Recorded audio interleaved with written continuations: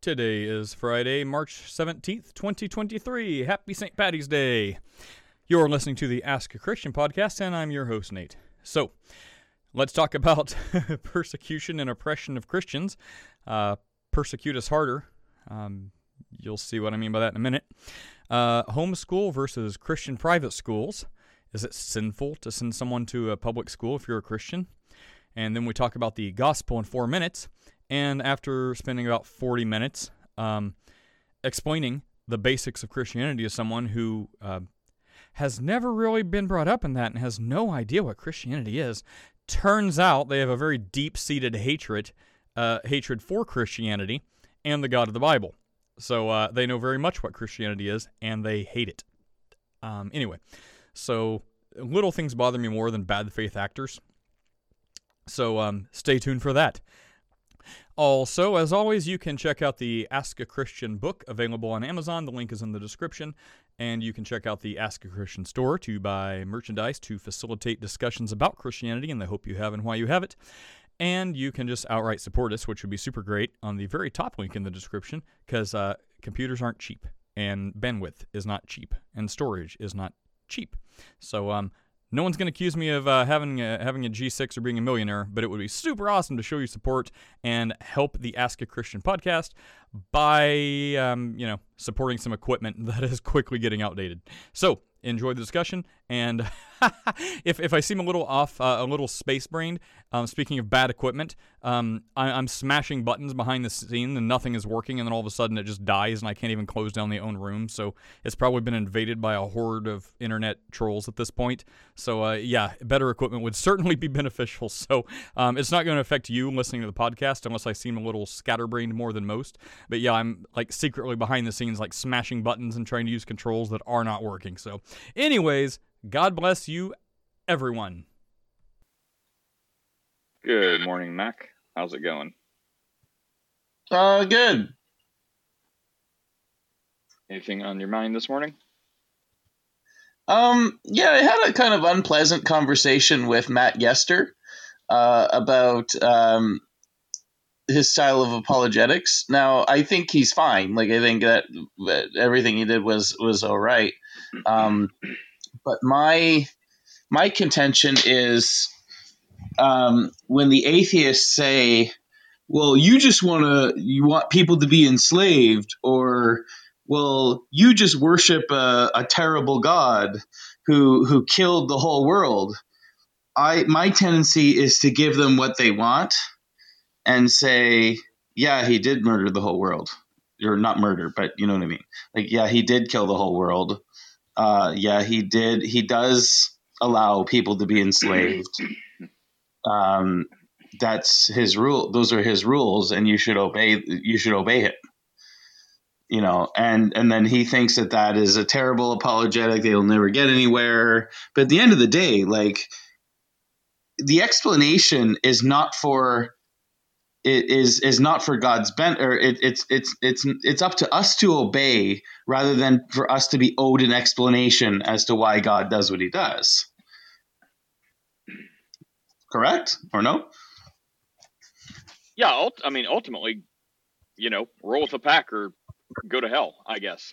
It's kind of mixing analogies. But I know, people's styles would be different. Like, I wouldn't fault people for really having their own style. Because, even if there's styles you agree with, there's still styles that, if you have two people that you actually agree with, Mac, and it could just be like a preference, like boring. So theologically, if you agree, like if Matt said everything you agreed with, one Matt could read, could like talk very monotone and boring, and another one could sound like a rabbit on crack like myself. And you could just think, well, that style rubs you the wrong way. And, so I try to give some grace. But it's stylistic, right? So some things work on some people. There's the end of the day where, what God says is God's going to get, that's going to happen. So just, people could say might makes right. I'd say, in the case of God and Christian belief, might makes right. But God is also right. Like, right is also right, and God is both. But for people that don't see it that way and refuse to see it that way, well, then just fall back on might makes right. Like, I think you're wrong. I think, right is right, and God is right, and God has might. But worst case scenario for the way they're looking at it, yeah, might makes the way things are. So you got to deal with that. You have no other choice. I also don't mind like explaining to people, because a lot of times people just have misconceptions, right? Like when they're mad about God killing the whole world, I mean, look at in the flood, at least, look how it's described.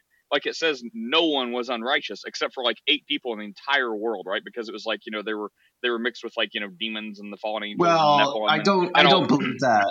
It's not that I don't believe that. It's that I have a hard time believing that the coyotes and the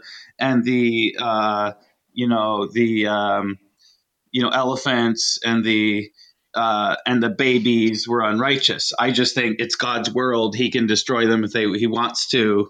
They were unrighteous in the sense that God deemed them to be so. But I think that an atheist could plausibly bring up that objection, and then I could just say, well, like, listen, like at the end of the day, you just have to obey him. And if you don't like that explanation, then you're going to see after you die, that you're going to be in a lot of trouble. Yeah, see, I think it's more than a style, maybe though. They would have, right? Maybe they would have. Hang on. Well, no, the reason I'm bringing this up is that. Well, hang on. Wait. Mom's going to speak. So, I mean, maybe you'd have a point about the animals, but as far as the claim in the Bible, like, we believe the Bible or we don't. We can't get around the claim. It says no one was unrighteous. So whenever no one was righteous, huh? No one was righteous, right? So the claim in the Bible is, all the people, at least, I don't think it mentions the animals, but people kill animals for food, so the hypocrites.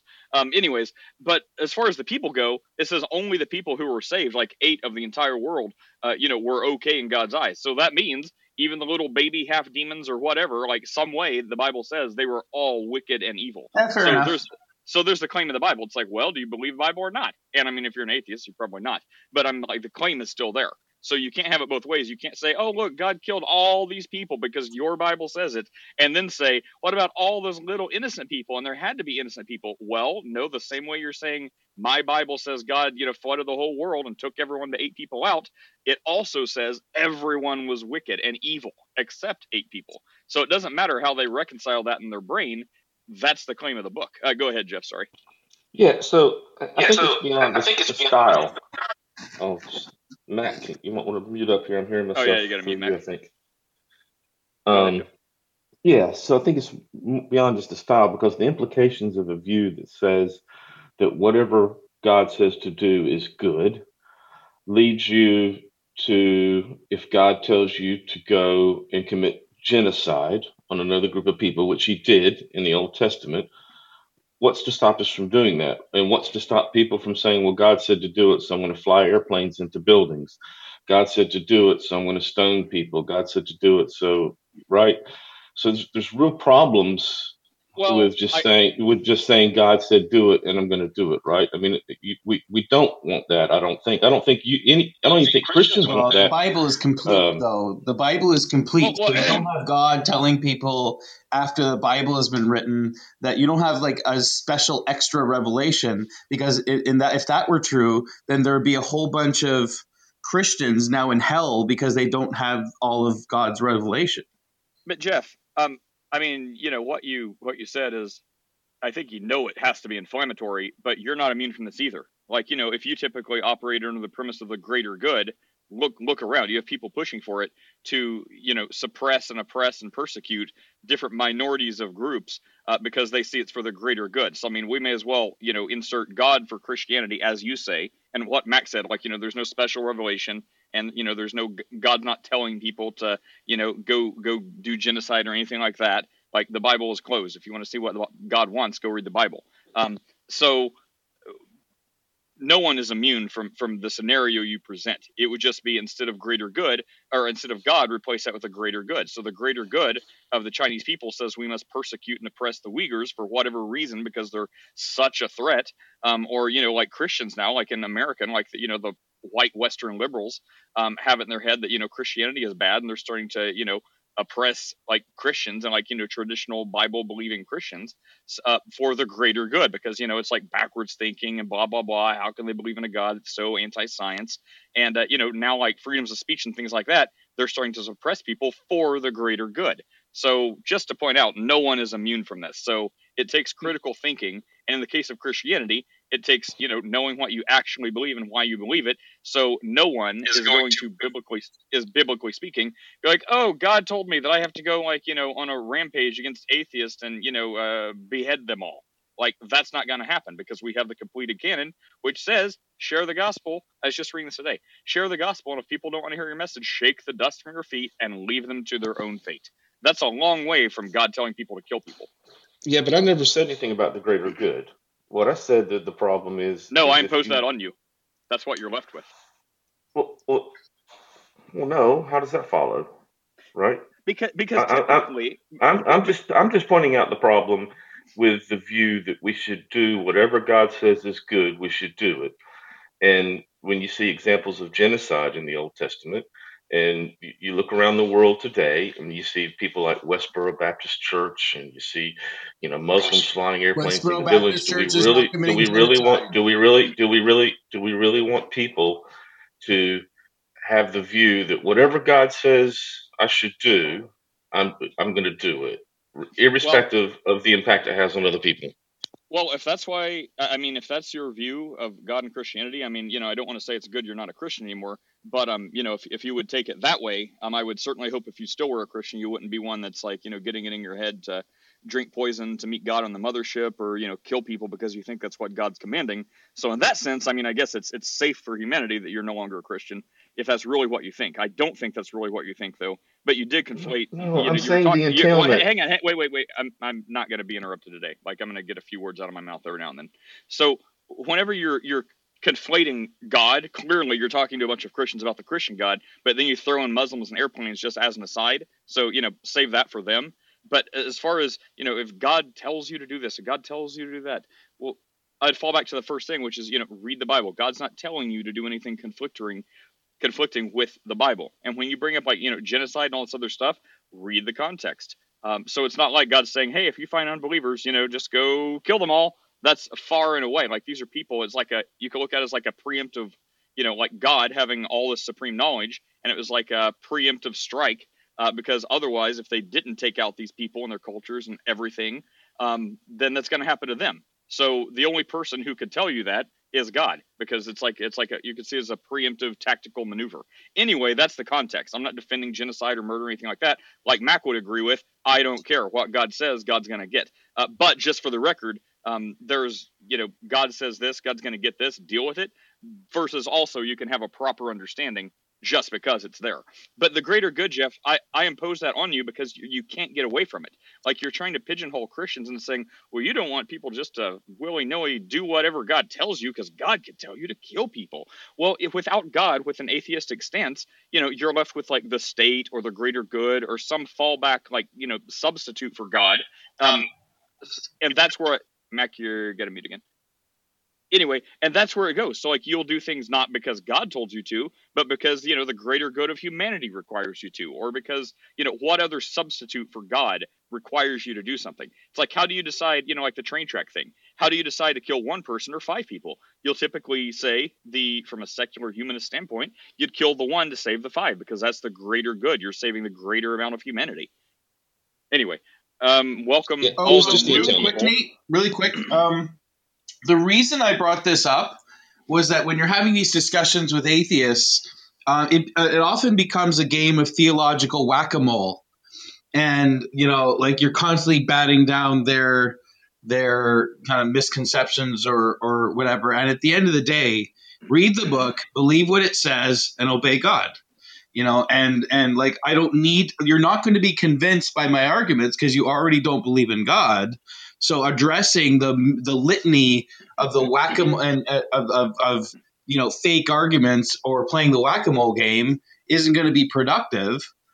But maybe if I can shock them out of their sin, God can, you know what I mean?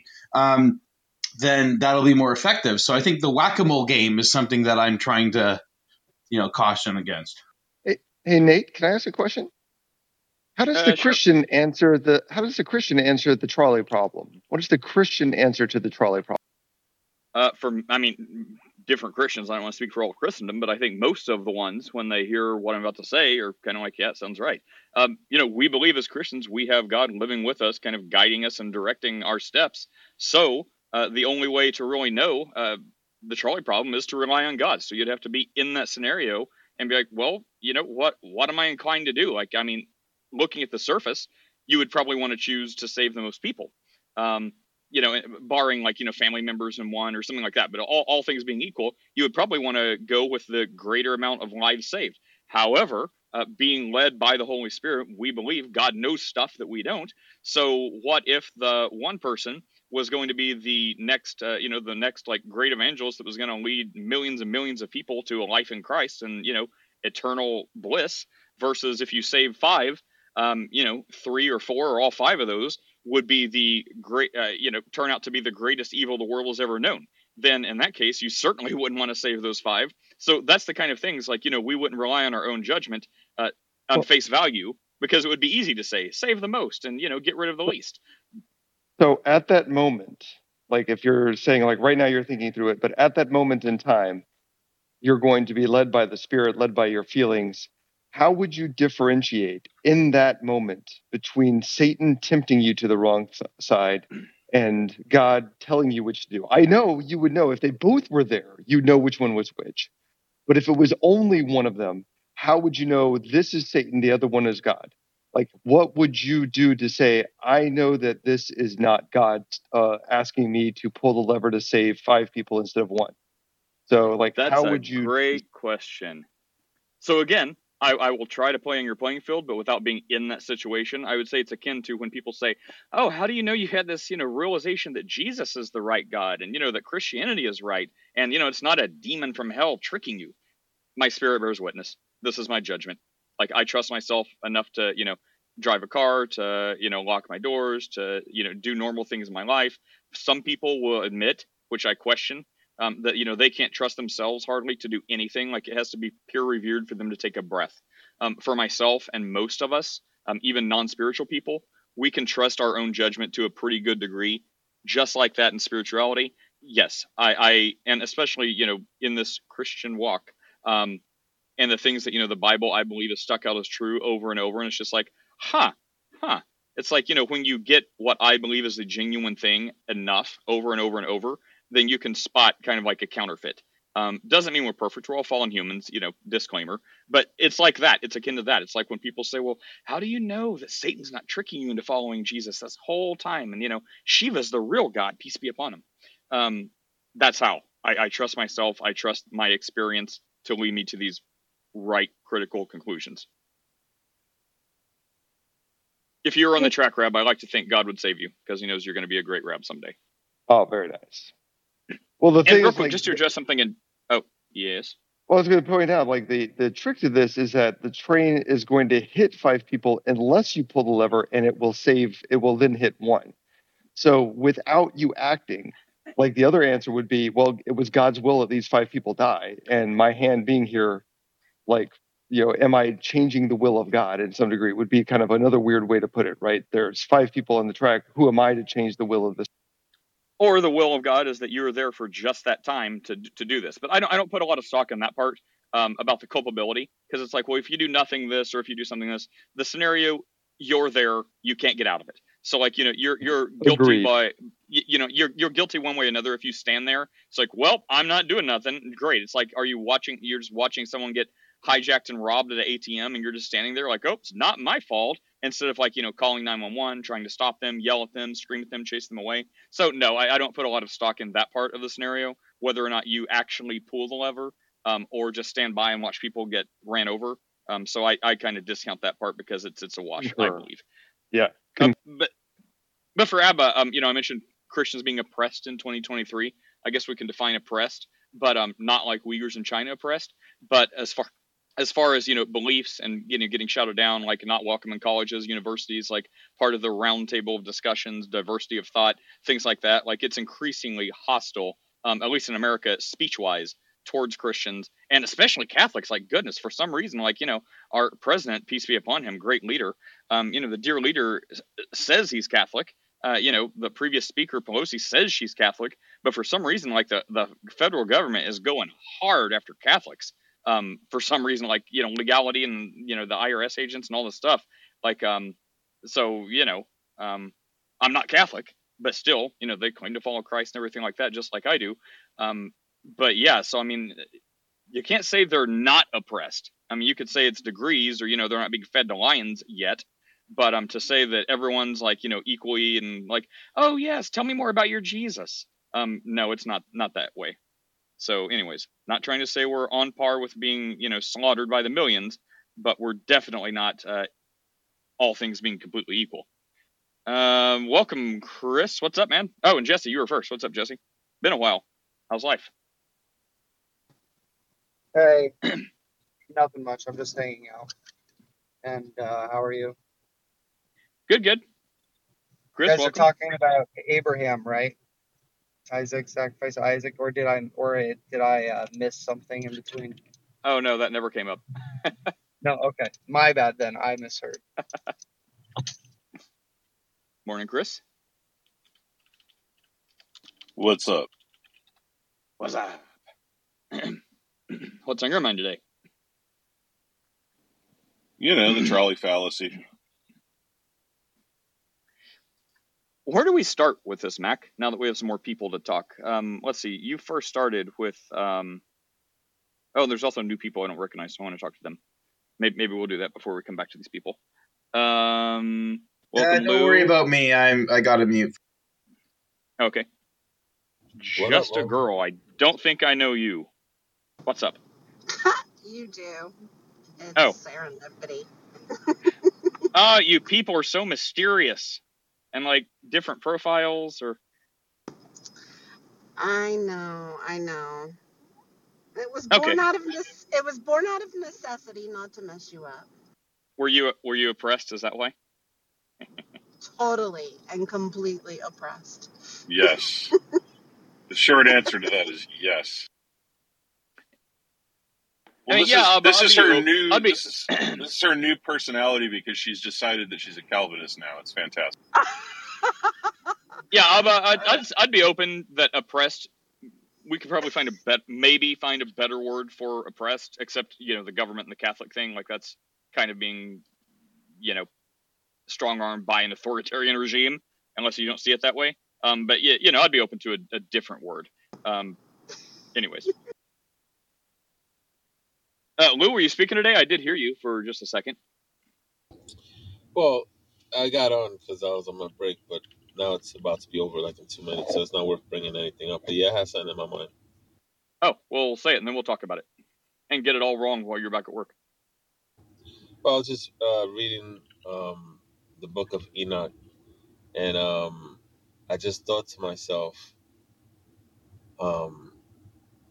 like the big problem with it in my eyes from reading it is it's saying that the reason man has failed or has fallen is because the angels came and did some things. Now that's contrary to scripture. That's very different. It's a different idea. We can blame the angels for our sin. Is pretty much what I got from it. That's a totally different. Go ahead. Well, I mean, we can blame the devil, who was an angel, for, I guess, a lot of sin, right? We could blame him for the ultimate evil in the world. So, I guess if we just extend that to other angels, I think that's a different place than where you were going. So this is me messing it up for you. But no, I think the sin came at the garden, and that's what the Bible says. So it's very different from. Oh well, yeah. The devil tempted Eve. So would we blame Eve for giving in to temptation, or would we blame the devil for being the one to tempt her? Like, if the devil wasn't there, maybe she would have got around to just eating the fruit all of her own in like a trillion years. But since the devil was there tempting her, is he the problem? Or is it Eve the problem because she should have resisted temptation? But if there was no one to tempt her, then she wouldn't have needed to resist. But then she could have eaten the fruit just all of her own. So anyway, God good, devil bad. I see what you're saying. Well, actually, if God hadn't have created Eve, then sin wouldn't exist either. So it's kind of on God too there. So God bad, devil bad, Eve bad, everything's bad. Okay, hang on. I got to bring this into. All right, we're talking about this. I got to bring this into chat. Abba, feel free to join if you can. So, going along the lines of, Abba disagrees that Christians are oppressed in 2023, and just to set the record out, nuance that out. So it's like we're not being fed by lions yet, but in speech and communities and diversity of thought and forums and universities, Christians are being like censored, and especially like in Canada, right? Like the pastor got arrested for quoting the Bible about the homosexuality stuff and like saying what the Bible said. So for practicing a sincerely held religious belief, like quoting scripture, and in England, not America, but in England, how like they're outlawing it to read certain parts of the Bible. I don't know if that passed, but it was trying to become a law that you couldn't read certain anti-LGBTQIA+ parts of the Bible. That would be hate speech, even though it was in a religious book. So I would say that's charges were dropped, Nate. What? Charges were dropped against David Lynn. Okay, great. Anyway, so and now you have people also in Canada who are being taken away from their kids being taken away from their parents who have religious convictions and don't want their kids to undergo like gender affirmation care and things like that. So because they're not wanting like their 8-year-old son to go to become a woman or be his true butterfly woman self, they took the kids away. And didn't the guy get locked up because of that too? Like a guy got locked up in jail because of that. Anyways, the point is, if it's not oppressed, it's right up against there. And I know I said American, I'm citing Canada and England, but then you said, well, Christians aren't oppressed. Maybe there's a different word. And I said, I'm open to that. But then I said, what groups are oppressed? And you brought up LGBT and Q and people of color.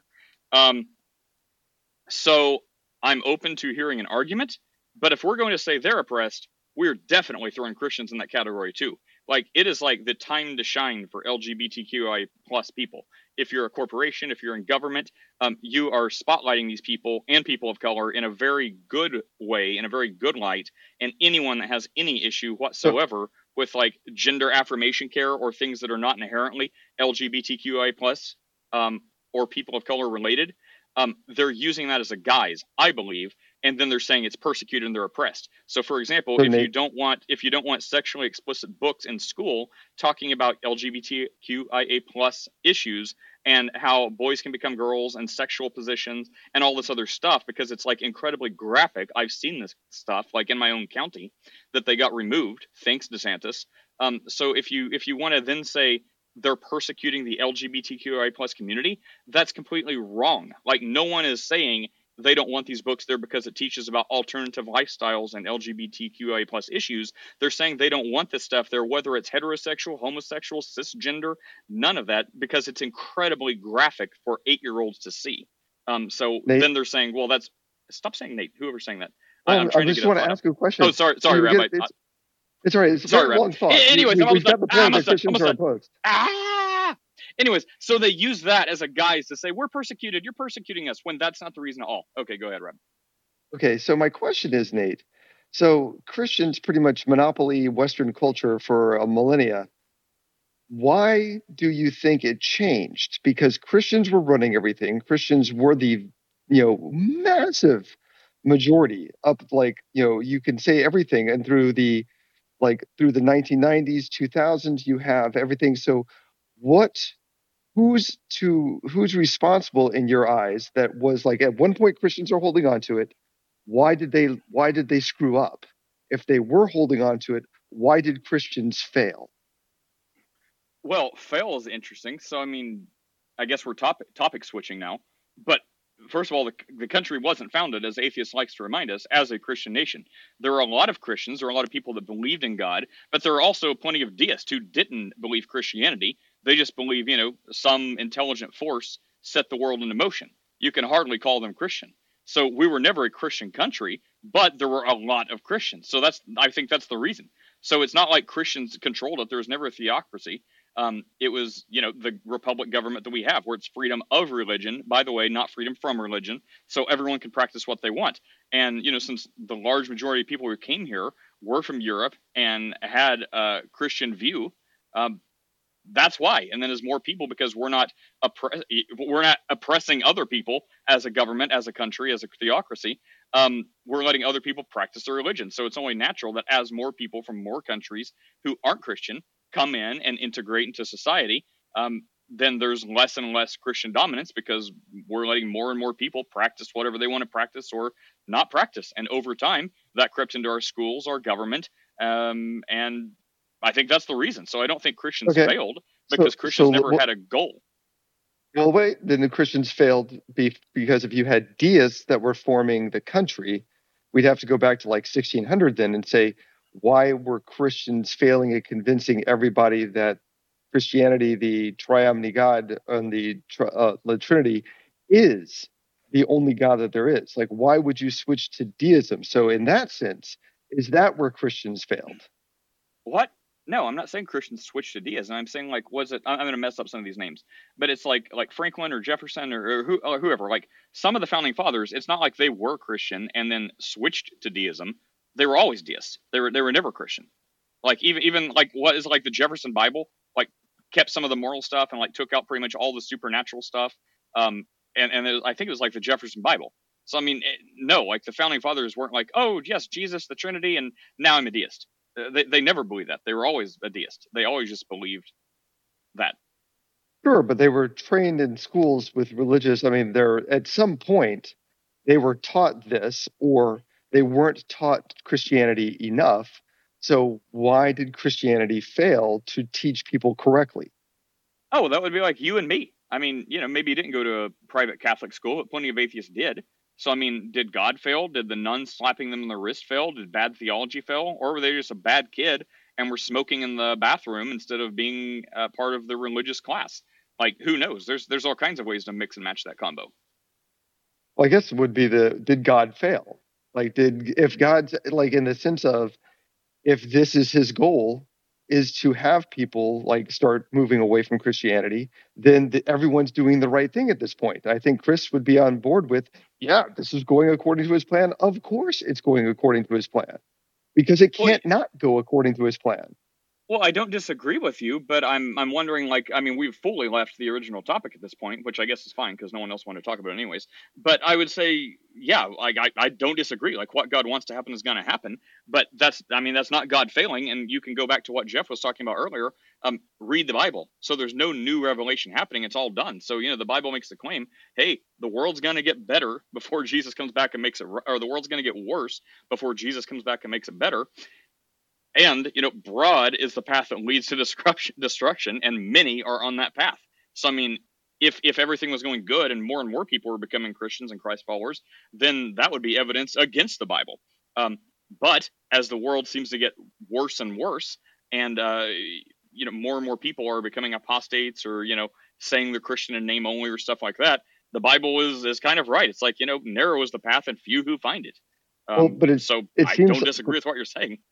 But I'm confused. It seemed that your voice and your inflection was one of worry that Christians were being more and more persecuted, according to you, and that it felt like you were trying to make an argument that this is something that's problematic, when in actuality, it's exactly what you should be hoping for, because you'd want more and more Christians to be persecuted because it kind of means the end is nigh, right? So this feels like you want all of this to happen because it's better and better. In fact, if everyone was a Christian, it would go against the Bible, just as you just said. So isn't this like all better? So he's got us on that one, Nate. He's got us on that one. He would if I didn't agree with so much of what he was saying. So first of all, you would have all of your premise would have to be true for that to be true, and then I would agree. So does it mean that it's going? The end is nigh. The more Christians are persecuted? Not necessarily. Ultimately, we think it's going to go on that trajectory. However, Christians in the first century church were persecuted hardcore. That doesn't mean the end came. So no, I'm not happy about the idea of being persecuted, and I'm not in a rush to be like persecute me. So it's because there's no guarantee that that's the end. When the end starts to come, I think it will look a lot more like that, but that could be 10,000 years. So there's no reason for Nate to be persecuted right now with a bunch of his fellow Christians if the end is actually not for another couple thousand years. So that premise would have to be right to be true, and I'd agree, but there's just no way to know that. And no, it wasn't like a worry tone. It was more of like, let's be accurate. So, and this all stemmed from, I think, before you hopped on our stage, when Jeff was talking about, it was one of the things that I think you came on the last part that hopefully would make you cringe because it's just a bad argumentation. And it's like, well, you wouldn't want to just do what God says, because what if God tells you to kill someone? Then you're going to go kill them because God said that, right? Because the voice is in your head. Like that's where it was going. That's where the whole thing stemmed from. And then we got into like oppression and different groups and things like that. And he was acting like, and we were comparing it with the greater good. And he was acting as if Christians are like, the slave drivers and everything. Like, bro, look, the tables are turning. I'm like, Christians are being more oppressed than less oppressed. Like and I know Abba disagrees with the terminology, but comparing the other groups that he did, I'm going to keep using oppressed. So that's where it came from. So it wasn't like, oh, stop persecuting me or persecute me more, daddy. It was more like, well, this is just factually how it is. We see this happening in the news all the time. There you go. Can you never, ever say persecute me more, daddy, ever again? Can we just strike that? I kind of liked it. Okay, we're done. I'm so tempted, but I'm being... Oh my gosh. What? Oh my gosh. What'd she say? I'm gonna be She's good. being tempted. I'm gonna be good. Oi. So it sounds like Nate is disagreeing with the Bible that it's not a sign of the end times when Christians are persecuted. Well, hang on. It's a sign, but it doesn't mean that's the only sign. Yeah, what Chris is going to say. But no, I'm saying there's different things. Christians have been persecuted all throughout history, but the end hasn't came. So it's like, all thumbs are fingers, not all fingers are thumbs. So yes, it could be a sign of the end times. That doesn't mean every single time Christians are persecuted, the end is near, though, because it hasn't been. Go ahead, Chris. No. Well, hang on, I interrupted Chris. Sorry, Chris.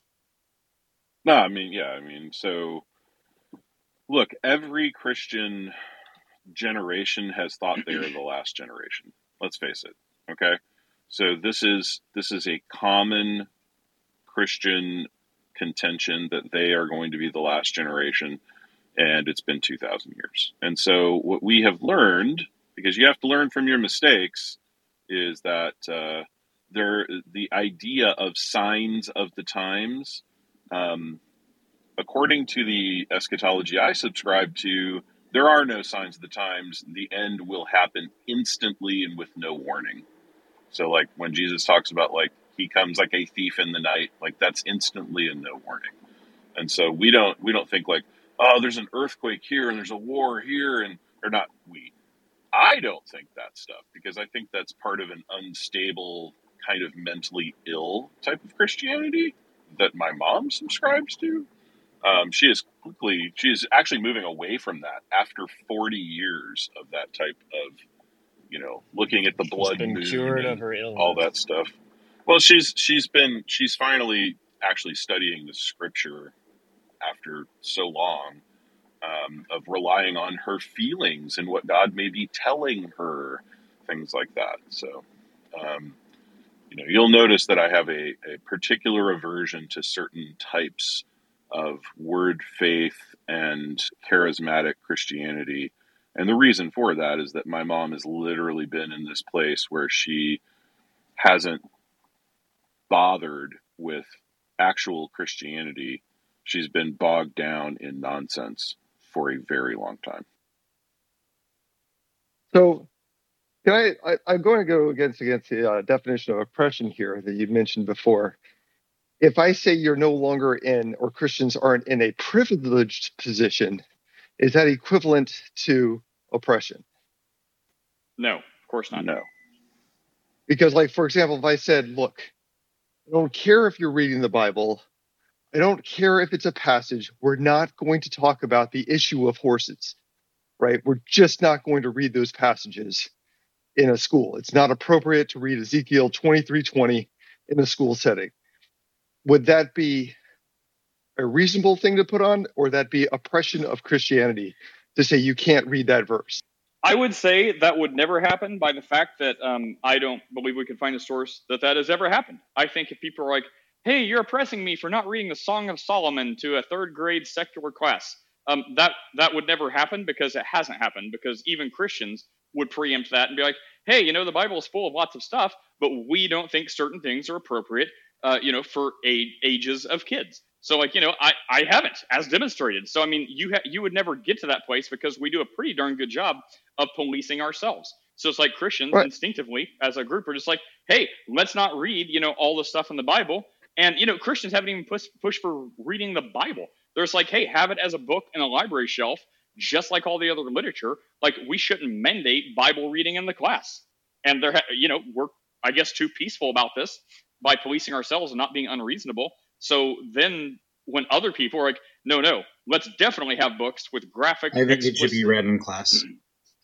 Okay, well, there's Mac. But there's people with like graphic depictions of kids with sexual bents that they're wanting to give to kindergartners. And then the Christians are like, hey, guys, we do kind of see a problem with this. The same way we don't want our own book pushed on people, which is much more tamer than this, but talks about, the Song of Solomon stuff. So we don't want this done either. It's not a philosophy thing. It's not a sexual preference thing. It's a too much for kids this age thing. So if a non-Christian group said we're going to read various biblical passages in kindergarten, you would say, whoa, let's confirm they're the right biblical passages. We're not going to allow that in our kindergartens necessarily. You would object. You'd actually stand there and confirm. You'd want to verify it was the right biblical passage. Actually, yes. If someone's like, hey, we're going to read an excerpt from the Song of Solomon where it talks about, like whatever, like the breast or like hills or mountains or whatever the stuff. It's been a while since I read it. But, there's Yes. but maybe I'm mixing up two books there. Anyways, but like the Song of Solomon has some stuff that I would be like, well, no, don't read that to a kindergarten class. Like that's first of all, they're not going to understand. It's not going to make sense. And the parts that they would understand is not for them to be understood yet. So no, don't read the Bible, but also don't throw in an excerpt from Satan's manual either. Just, none of it. But I mean, if they want to say, hey, we're going to read this part in the Bible that talks about Jesus and the golden rule, I'll be like, well, I wouldn't mandate it, but if you're going to read it, I'm not going to object. Sure, go for it. But if they're going to be like, well, we're also going to read a passage from the Tale of Baphomet. I'm like, well, let's not do that. I have some problems with that. So yeah, I mean, it just takes people to be reasonable, which I guess is a very unreasonable position in this day and age. So, Chris, what's your favorite I excerpt from the Song of Solomon? mean, your teeth are like goats on the Green Mountains. Yeah, that just means he has white teeth. But let me turn it back this way, Rab. Was it oppression when the Christian worldview is regularly being taught in public schools? Like, just Yes. okay, so it was oppression. So then Well, yeah. would it be oppression that the Christian worldview is no longer being taught in Christian along with No. other worldviews? It should. None of those. Can should you be taught. can you That's help me not- with that? Can you help me understand that? So So the Christian. Let's make sure we're verifying the Christian worldview taught. So I am of an age that in North Carolina, we're the going same to age, school, so we would watch open. it. Yeah. We would open the school. We would open kindergarten with a prayer. Is literally what we would do in a public school. We would open it with a prayer. So that, and they would discuss, we'd have Christmas shows and everything. And I learned zero about any other religion. The only religion, as far as I knew, in all of my experience, was strictly Christian. So in that sense, do I believe that was oppressive to anyone of any other faith or non-faith? Yeah, it's going to be, right? That's without a doubt, that's oppressive. Would not doing that be oppressive to Christians? Do we currently block children from praying before they come to school? No. Do we block I'm them not from talking praying about after they actions, complete dude. school? I'm talking No. about worldview. Yeah, but that's kind of my point, is that's the worldview being quote unquote taught. If it's just a comparative study of religions, no big deal. That's across the board. But I don't think Christians want a comparative study of religions that puts Christianity on equal footing with other religions. That seems like a bad. Well, yeah, my personal view is I agree with you, but maybe for different reasons. So first of all, I'd say that was kind of weird to get oppression by the negation. So that's a weird way. I wouldn't say that. I wouldn't say it's oppression. Like Abba says in chat, like if people lose privilege, is that like oppression, I'd say no. Or like by Christians, having a privilege and praying in school or whatever, reciting praying in school like you did. Then if you take that away, is that oppressing them? I'd say no. I'd say by Christians praying in school, is that necessarily oppressing other religions? I would have a hard time. That's like would be oppression by negation. So I would say, like Abba recommended earlier, there may be a better word for this scenario, because I wouldn't see that as oppression. It's like you're omitting them. So it would be a bad thing, but it wouldn't be oppressing. I think oppressing is like someone actively doing something, not doing something by omission. But I wouldn't want Christianity taught in my public school. I wouldn't want a comparative religion taught in school, because as we see day in and day out, there's so many denominations of even Christian that I don't want it to be like, oh, my teacher is gonna give a representation of Christianity, and by the way, they're a Jehovah's Witness. I mean, wait, why? Or Chris may be like, no, they're not a 5-point Calvinist. No, I don't want. So no, I don't want any. I don't think any religion should be taught comparatively, or even mine. And then I'll go a step further and say, if I was a guest speaker and could teach my own brand of Christianity, on one level, I would have a hard time saying no to an open invitation. But I see the dangers of that. So I would probably bow out and say, no, across the board, no. Let the parents teach their own kids about whatever they think is right, or whatever comparative religious study they want to teach. That shouldn't be a place for it. Just like school should be a place for the fundamentals of education: reading, writing, math, not gender studies, not gender affirmation, not religious indoctrination by anyone, by anything. No, just go get the fundamentals. It shouldn't be like a higher philosophy of some like, I don't know, some other like theory at grade school. That's my position. I'm agreeing with all that, right? I don't have a problem with not teaching those things. Like, you're not going to, pin me down on that side. But I think if I just told you, hey, every day we had to go to school, and it turned out our school was in a predominantly Muslim area, and every day, despite me being Christian, they were having us do the call to prayer, and would go down for 30 seconds to do bow on the ground and to say the prayer to Allah. Would you call that oppression? Just because they happen to be doing that. They're not telling me I can't do my religion, but they're having me do the actions of this other religion. Would that be? See, this is where it becomes a sticky wicket, because the line of coercion versus freedom is, it's no different than people crying about, the coaches, the football teams praying on the field. Like, if they're like, hey, we're freely going to pray, it's prayer time. So if you're agnostic or an atheist, sit there in quiet contemplation. If you're a Muslim, go to that side of the field. If you're a Christian, go to this side of the field.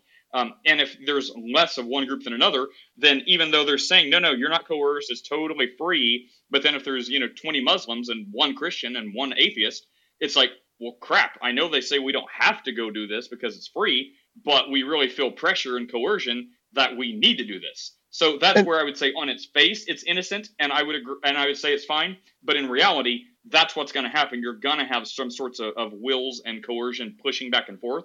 So I'd say, like, the public school has traditionally made a stance that, no, we're just going to abstain from all of it, so these type of things don't happen. I think that's correct, because otherwise there's too many X variables. So on a rabbit hole, just on the side, a coach giving a prayer, and this is going to go into a little bit of oppression, reason that we don't do this anymore. A coach praying before a game. What is that coach praying for? Well, I think before that, I misspoke, but yeah, that's a good point. Like, the coach who, by the way, I think was rehired.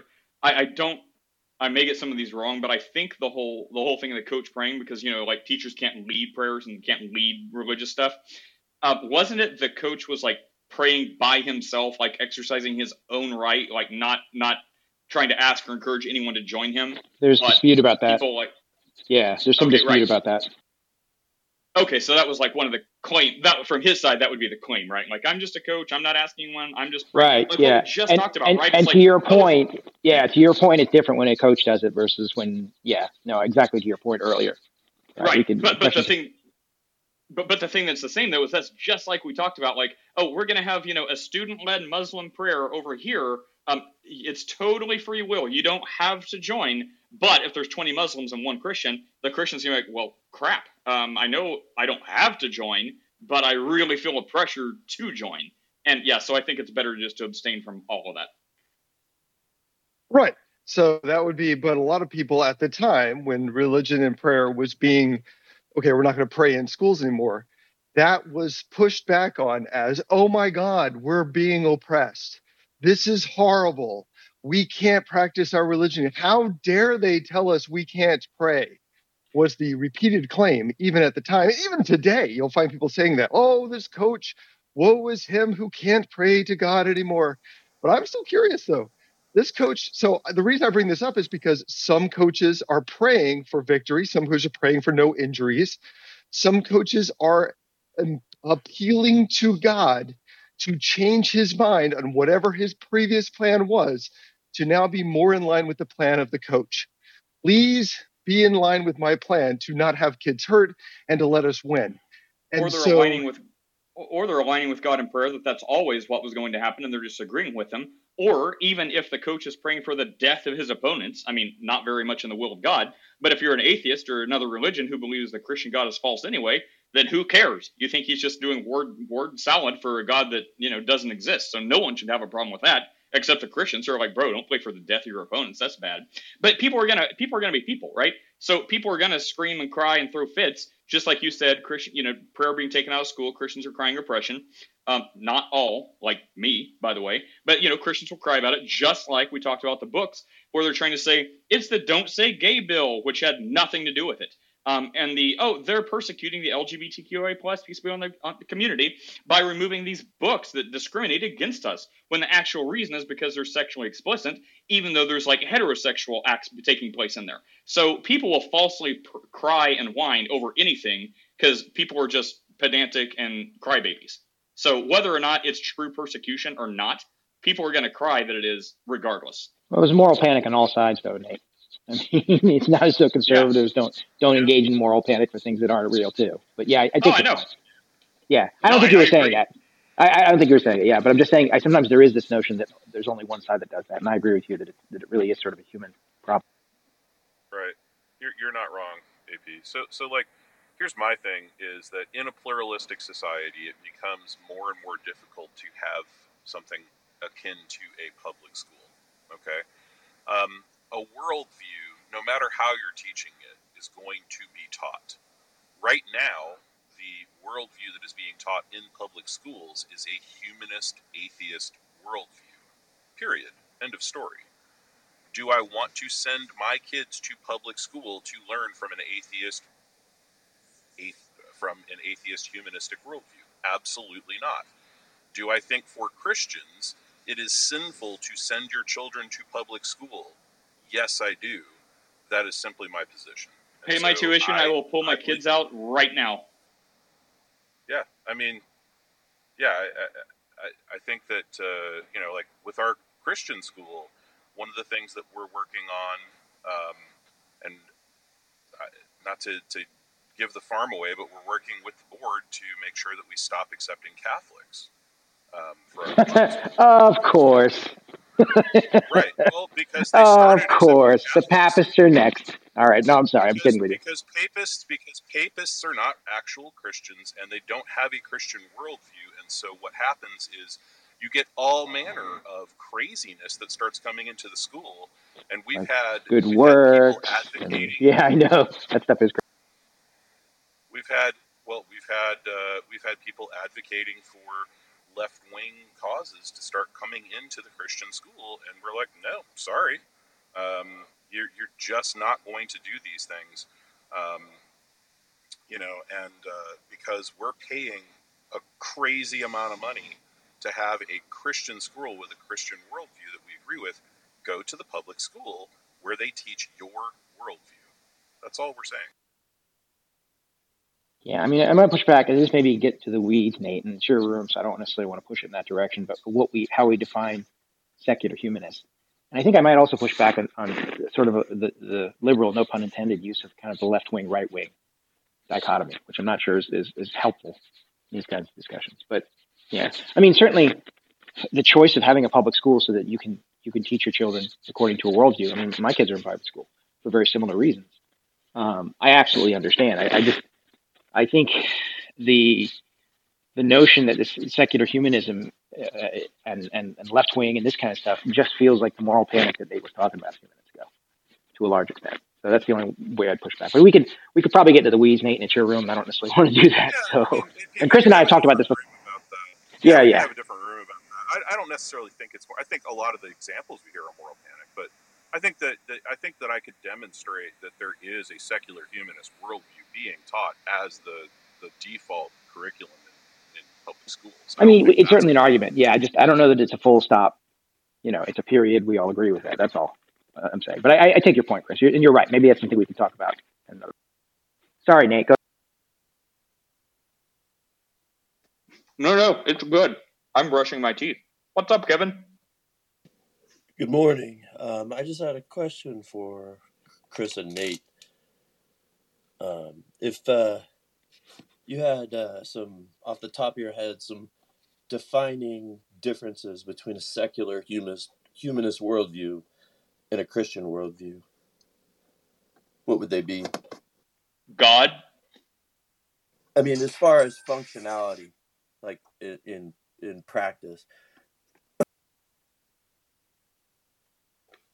As far as functionality, morality. If done the way I would imagine, on the surface you wouldn't see a whole lot of difference. Chris said morality, and I would say like the big stuff, like murder, cheating, like robbery, like the big moral stuff. We would all look very similar. Mm-hmm. Christians would have more in that pile. So like the secular humanists probably wouldn't put a lot of stock in swearing is bad. Or illicit sex, or sex workers, or Agreed.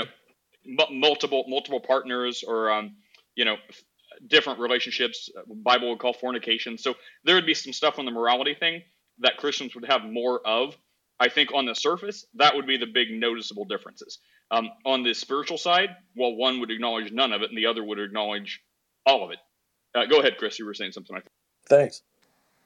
No, that's yeah. I mean, all right. Yeah, I was just a lot of times I view them functionally as almost identical, with just a few differences similar to what you were saying. But yeah, thanks. Sure. I mean, and this is the main thing that we're dealing with at our Christian school right now, is because 5 years ago, suddenly the mix of the school went from 100% Protestant to 30% Catholic.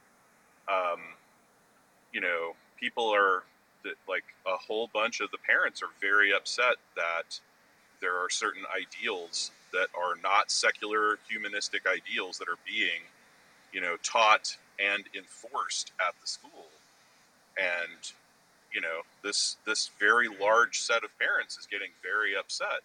And there's two things happening. One is that the school is just removing those kids with the most vocal parents. And wow, again, really? There's dozens. Chris, can you give an example? Yeah, there were parents upset that there was a sexual relationship going on between two high school students, and that is an how do you say expulsion?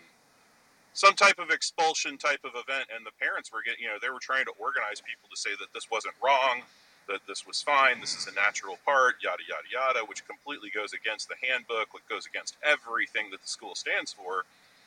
And so those kids were removed. The parents were removed from the school.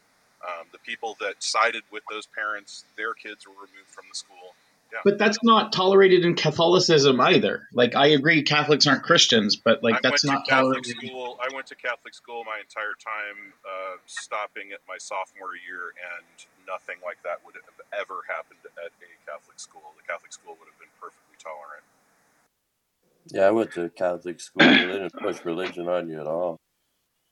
Well, yeah, I mean, and I don't know what it is about Catholics. I mean, I'm sure we could talk about it, but I mean, it seems like the stereotype of Catholics, because like I knew someone who was a Catholic in my high school, and they were like super Catholic, so like very very conservative, very very pious, you may say, Like they really like, you know, the stuff like the strict moral code like Catholics say they follow on paper, these people did. So like their whole family. And you know, like if Catholic schools or most Catholics you meet were like these people, it would look very different than what you're saying, Chris. But I don't know why, because it's a false religion. Anyways, I don't know why, but over time, the stereotype of Catholics is, you know, it's kind of like, you know, like in the political spectrum, kind of like rhinos, right? Like Republicans in name only. It's kind of like Catholics in name only. So I mean, you know, most Catholics would do just fine in the secular world that you're talking about, because it's I don't know why. Like Catholicism is like really flourishes in like big urban areas and big cities more than like small rural communities. So they're brushing elbows more with other people who have less faith in them, and they like take on, you know, their stuff. I don't know what the actual reason is. Maybe it's spiritual. Maybe it's going astray spiritually so long that this has kind of creeped into their church. But you know what Catholics believe, like on paper, is very different than what the most Catholics will accept and tolerate and believe in their day-to-day lives. So I would point out that distinction. Would you say that's fair, Chris? Like if Catholics are really like, you know, because if you go to a Catholic priest, you're like, hey, you know, can I you know, hook up with sex with whoever I want?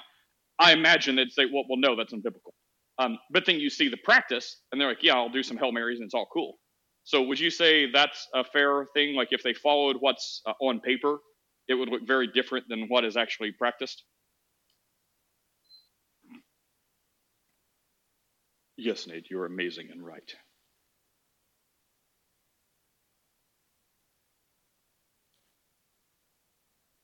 Look at that. Silenced everyone. Let's see. I Anything in have chat? another question, I guess. What? Sure.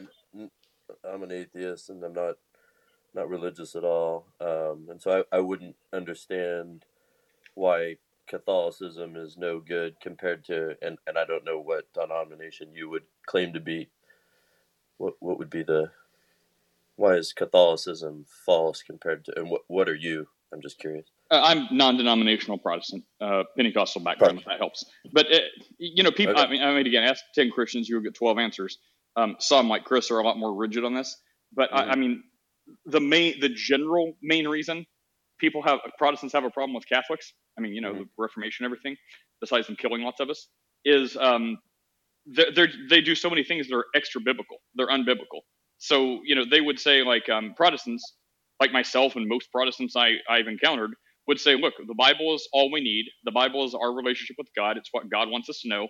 Therefore, we don't need all this extra tradition that Catholics consider equal to Scripture.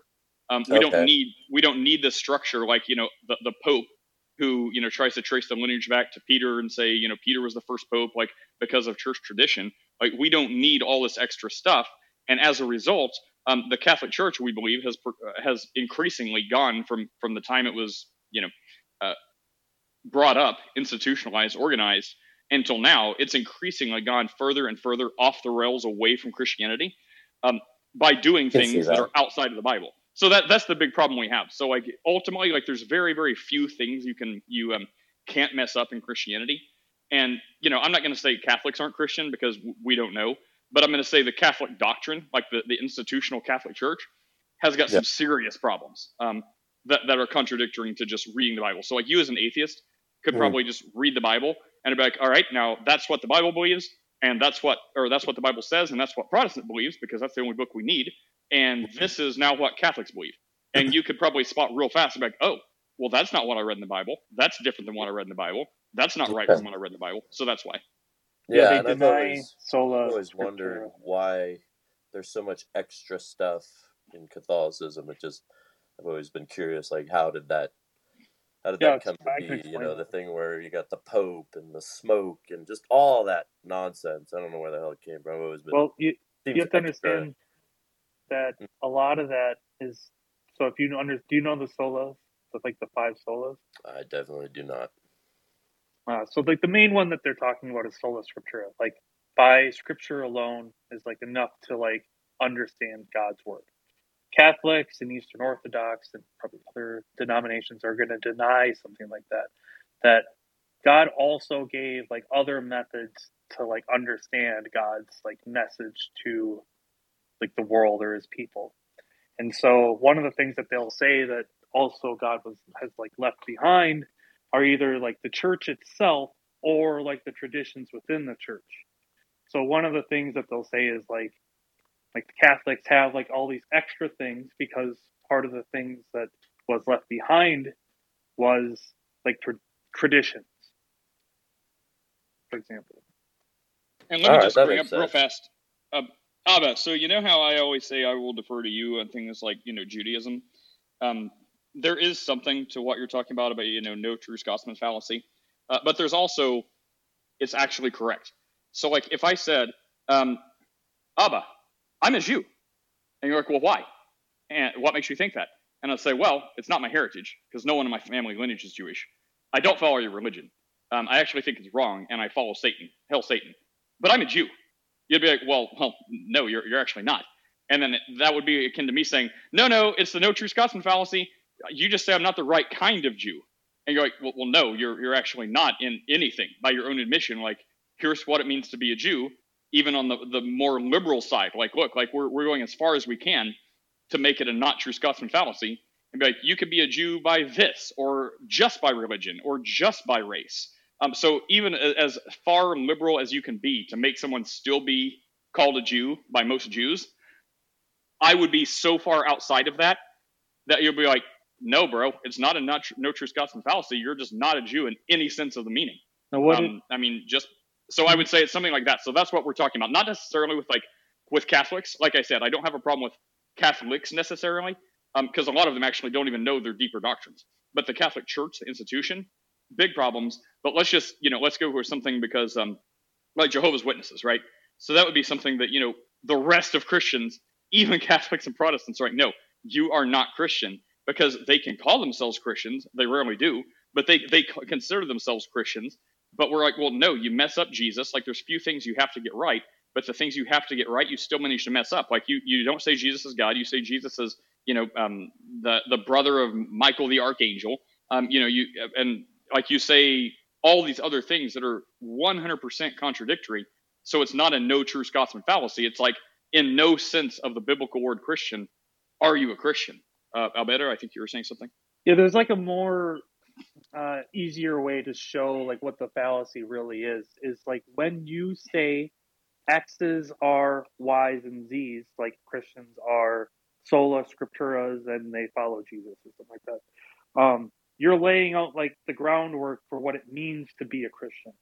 And so what the fallacy is laying out the groundwork and then being presented a scenario where like you would maybe want to still call them a Christian or, an X, and they do not fit that other criteria. And so, but you would make a special exception to maintain those criteria. So that's like people can adopt any name they want. Like I could call myself a Christian and I don't believe in God. Like that's a real thing. They're called Christian atheists. But nobody's going to call them like real Christians in the sense that like you want to call yourself a Christian. That's just like a mouth sound that people are using, but it's not what they mean. And that's like where the importance is when you talk about that fallacy. Yeah, it's a sketchy fallacy because there are minimum requirements for things to qualify. You can't just say you're a whatever. I'm a book. And then claim, oh, well, you're using the no true Scotsman fallacy because that needs to be unpacked, I think, a lot of times. Yeah, a lot of welcome, Eddie. What's up, Eddie? How are you doing? Are you speaking? Hey, thanks for letting me talk, guys. Take care. Oh, sure. Stick around if you like. Eddie, if you're trying to speak, we don't hear you. If you leave and come back, sometimes that fixes the clubhouse bugs. Hollywood, what's up? Hey, good night, everybody. How you guys doing? Just something just blew my mind because I heard it's possibility of having a Christian atheist. Can I have a little bit more of a clarification of that, because it's quite a big statement. Sure. I would not call them Christians by any of the normal standards, but they want to call themselves Christian atheists. I mean, I think somebody that's probably going to be like the biggest person that that might conform to that's like Jordan Peterson. And essentially they just think that like the Bible is a good book that tells you like some really good rules to kind of follow. Jesus was a good guy. He's got like a good role model. But like all of like the God stuff that happened in it is all false. All of that stuff is false. They don't believe in the God. It's just all the like morals and stuff are things they want to follow. Right. Nadia Bolz-Weber is a Lutheran pastorix that is a Christian atheist. They follow Jesus in a godless world. Rob could probably almost get behind that a little bit, right? No, because I actually think a lot of the teachings of Jesus are poor, in my opinion. But Golden rule versus platinum rule. Am I right?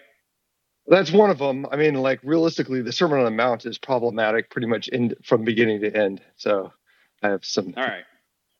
Well, you're an atheist then. Hey, Vic, what's up, Vic? Hey, yeah, sorry. I had to make a call, so I just came back in between the conversation. I forgot what I was going to say. Oh, well, while you think about it, Hollywood, do you have anything else on your mind? Not really. Just listening. Oh, it's Hollywood. Oh, my bad. No, if you remember what you were saying, go ahead. But yeah, Hollywood, what's up?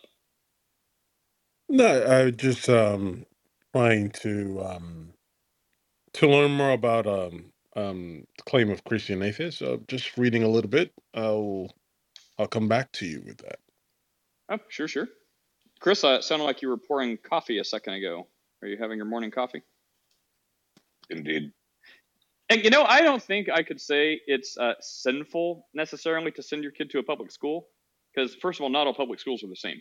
So if you want to say just by way of not sending them to a specifically Christian school, that is sinful. I mean, I guess you can make that claim. It may be challenged. But to say that, sending them to a public school because public schools are inherently evil, I mean, also probably true. But I mean, some public schools, like I hope the one, we're sending our kids to, the elementary school, like they've been there for several years. I know a lot of the teachers. And unless I'm being totally duped, it seems like, these teachers are very, very old. They've been there for a long time. Like they're really kind of traditional, like the basics, like they do their jobs. So I hope that, they are not doing a bunch of crazy stuff. By all evidence, it would say they are not. So I wouldn't say it's inherently sinful, but also I would love, I would love to not send them to a public school, but private school's not cheap. It's pricey. It is very pricey. Yeah, our school is $1,200 a month, 12 months out of the year. I can hear Rab saying right now, well, it doesn't matter the cost because isn't their eternal soul worth it? Yes, no. But if I said, here's my debit card, charge whatever you want, we're going to make sure this card is declined. No. I would counter with a different argument. So it's more of like, so this is the trick here, is like Chris said it was sinful to send your kid. And if I say it is not great, schools aren't great, let's just change that for a moment to make my argument easier for me to get through, because sin makes it really hard. But if I said school is not great to send kids to because they don't teach the Christian worldview, I would counter with, but that's the world they're going into, and they should be exposed early so that you can teach them while they're at home all of the things that they're going to see later. If they live in your Pollyanna world and then are encountering it later, they might not have the resistance to arguments so as presented. So you should be strong enough in your faith to let them be challenged so that you can present all of the extremely good reasons for them to decline it. And I do think there's value in that.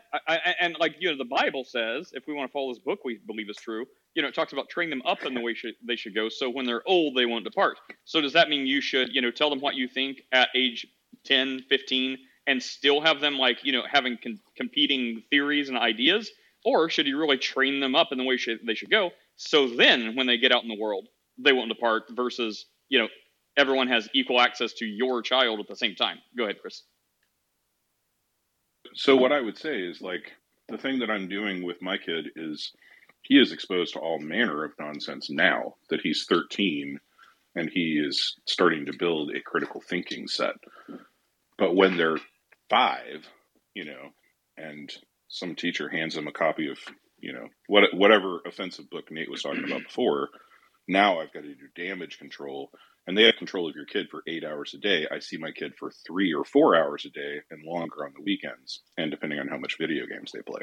So, it's it's going to be a difference in, how you raise kids. And again, I think sinful was maybe a bit too far, but what I would say is I think it's unwise for small children, depending on the school. So some good friends of ours, my best friend's wife is a kindergarten school teacher who, she teaches, the curriculum, but then, there's certain parts that she's just going to avoid, that are going to be like instantiating that secular humanism. Would you support like any kind of radiological, like if they taught in middle school about how radioactive decay works, would you oppose that? If they do it at 5, yeah, because No, they're just middle going to be school. like, I'll be like, what'd you learn Middle today? You're like, nothing. I No, have no idea what they middle said. school. Sorry, middle school. I mean, like, Chris, would I think that was for you. Yeah, Chris, would you oppose like teaching, here's how radioactive decay works, here's how we measure it, we're going to do an experiment in class to measure it? Would you oppose that kind of teaching that could lead to people doubting the age of the earth as purported by the Bible? Well, if a cat has its tongue, I will say that, my kids aren't in middle school yet, but when they are, I would definitely want them to have the opposing ideas of all the other people who are their peers. They just got, scooted out of the consensus. So it could be a consensus, who say, no, here are some problems with radiometric dating because of this, this, this. And then if everyone's like, oh, that's crazy, that's nonsensical. Well, at least they heard it. I wouldn't want it to be, yeah. Sorry, not radioactive metric dating. I'm saying like if you're teaching radioactive decay, just the decay part. So you're going to measure it. It's going to experiment. Here we are measuring it in class. We can see when the sample was created. We have it 3 hours later. We notice this. And you teach all of the fundamentals that go into radioactive metric dating down the road. But you're teaching, these are how people are doing radioactive decay dating right now. If you said that, would that be a problem teaching that methodology? I guess he's still not speaking. On its face, I would say no, but basically, just full sweep, anything that there's a competing idea of, I would want them to have the full information. Like, I don't care if it sounds crazy. I would want them to have it. So, like, there are people that say, well, look, like, they would say... Teach the flat earth. Well... Like, for example, like, teach the controversy, go with the flat earth. Because it's an viewing standpoint. Yeah.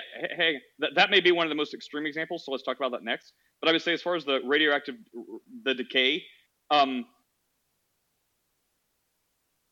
let's see, what am I trying to say? Okay, so the things you can observe versus the things you have to extrapolate from your observance, make a note of that. So since I can't sit here and like pinpoint each and everything, I'm saying basically anything you're going to teach the opposing view, teach all the information you can. I mean, of course, it's like there may not be enough time in the day to teach everything, so you'll be subjective to a point.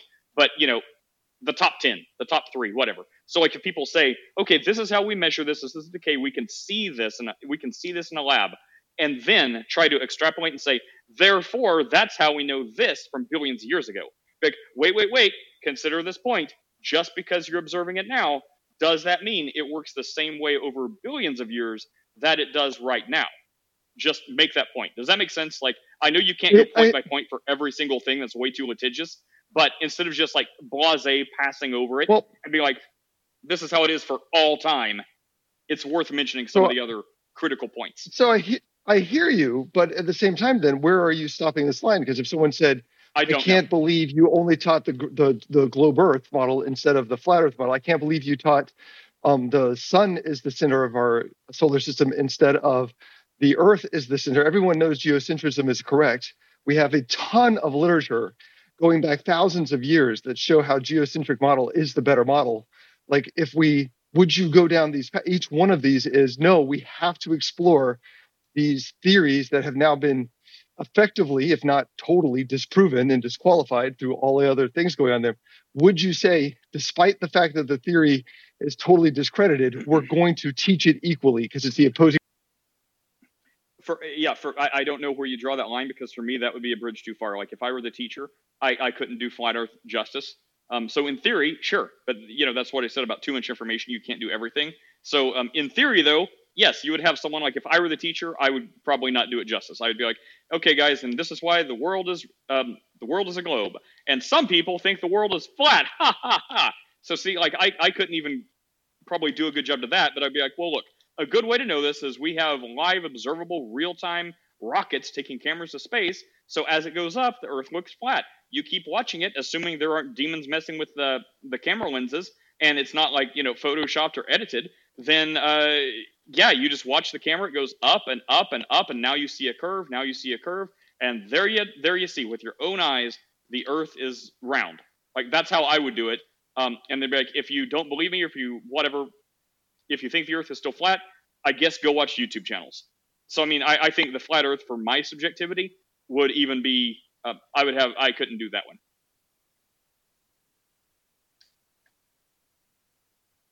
All right, but so the teaching both sides is limited by the teachers being able to swallow it, kind of thing. Well, no, it's also limited by time in the day. Like, I mean, the Bible's limited because it says if all the works of Christ were recorded, there wouldn't be enough paper in the earth to hold them. I mean, was that a metaphor? But the point is, Jesus did a lot of stuff. So, I mean, we're also limited by finite time.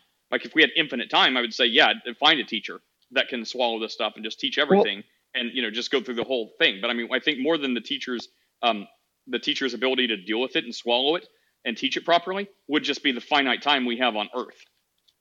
Sure, like in the sense of radioactive decay. Sure, in radioactive decay, they can make the call, we're teaching it like this. There's no reason to teach any quote-unquote opposing viewpoint, just like there's no point in teaching opposing viewpoint to the spherical Earth. I don't have time. I need to move on. We're teaching the currently accepted process. We actually taught it. We demonstrated. Move on. Why do I need to stop and console people who may believe otherwise than what this leads to? Well, first of all, we've been wrong before. Like if we only taught that the Earth was, 14 billion years old, the universe, and then that's all. And we're like, don't ask questions. This is why. This is it. This is how we know. And then we find we never taught that, we could be wrong. Like science, this is the most likely, and assigns likelihood to possibilities. So we believe the Earth is most likely this old. Instead of saying that, if we're just like, nope, it's this old, that's how it's always going to be, deal with it. And then we find out, oh, we're wrong by a billion years. We're like, oh, well, crap, oops. Instead of saying, well, it's most likely this, it's open to change. The theory of gravity, and by theory, we mean it's basically fact. But, because of likelihood, I mean, it's worth noting that the Earth could go upside down and you could fall off planet Earth because, gravity is all wrong. But as we've known it for entire history, seems pretty solid. But just keep that in the back of your mind. If you start floating off the Earth, that could be why. And then, but I mean, ultimately, we have a system in place. The school boards decide curriculum. So instead of talking about, So instead of talking about me, if you really want to know what Nate would do, put me on a school board, and then I guess I'll give my opinion. But we have school boards, so like parents and school boards, should be deciding the curriculum. Ultimately, it's the school board, but they are supposed to listen to, the parents, the faculty, the experts, like, the teachers. Like the school board is supposed to take all this into account and then ultimately decide on the curriculum that's taught. So we have systems in place, and that's why not all schools teach the exact same things, because their school board will decide differently. And I mean, I think that's how it's worked. And you see, there's some problems with that. No system is perfect, but I think that's the best way we have, is get a collective group that the community votes on to be on the school board seats, and those elected officials decide what's taught.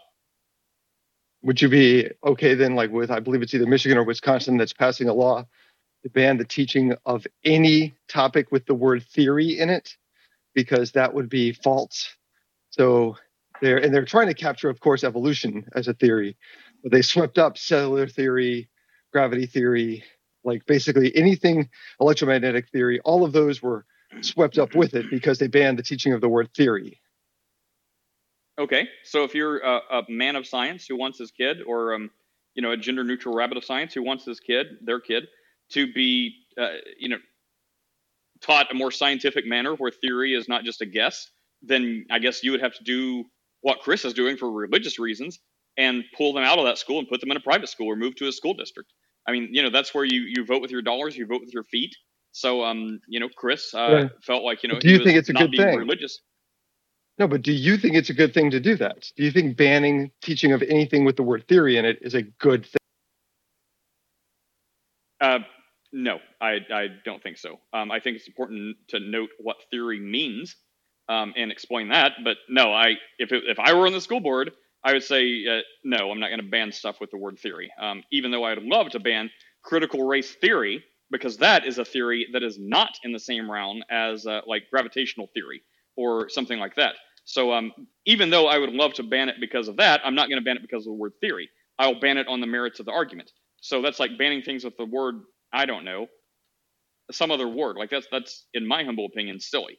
So if they're doing it for a motivation like you surmised, I guess their mission is accomplished if that's how they go about it. But no, banning like multiple things with the same word just because of the word, some stuff that you probably don't want or is going to have unintended consequences is going to get caught up in that. So no, even if I wanted to ban stuff that had the word theory in it, I would push for a ban on a certain thing based on the merits of that, not sweeping up all kinds of extra stuff with it. Gotcha. What would you So do, Rob? yeah. And just a quick question. I don't know if you want to answer this now or later, but what do you think about the evolution theory as a Christian? I think that kind of touches on what Reb was saying about the decay and stuff like that. Like that, I mean, that would play a part in the evolution topic, at least quasi related. So anyway, so the Christian standpoint, Christians that believe in evolution, like I don't really care. Like as far as biblically speaking, I believe. Not going to say no true Christian, but I mean I believe. I guess I am. The true biblical approach is if you have a literal Adam and Eve, and they're these created beings by God who disobeyed this creator and allowed this thing called sin to enter the world. I really think that's about the only part of the Genesis account of humanity that you can't mess up, because you need that to be biblically accurate. Because otherwise, then it's a metaphor, or you don't have a created being by God. So as far as the theological part, you would need a literal Adam and Eve, created beings by God. That being said, if people want to believe in some way like theistic evolution, or somehow they can reconcile that Adam and Eve were literal, but the rest of us were slugs out of ocean or deposited by cosmic dust. But as far as the first humans to have a soul, they were created by God, and maybe everyone else, I don't know, evolved with a sin nature, like the Bible would say. I'm not going to try to make their argument for them, because there's too many. But that's what I would say. As long as they want to say they're a Bible believing Christian, and they can reconcile that there was a literal Adam and Eve made by God, and that's what allowed mankind to have this like sin problem that the Bible redeems them from, I would say they can believe. It's like I said earlier, you can mess up an incredible amount of stuff and still be biblically saved. That's what I'd say.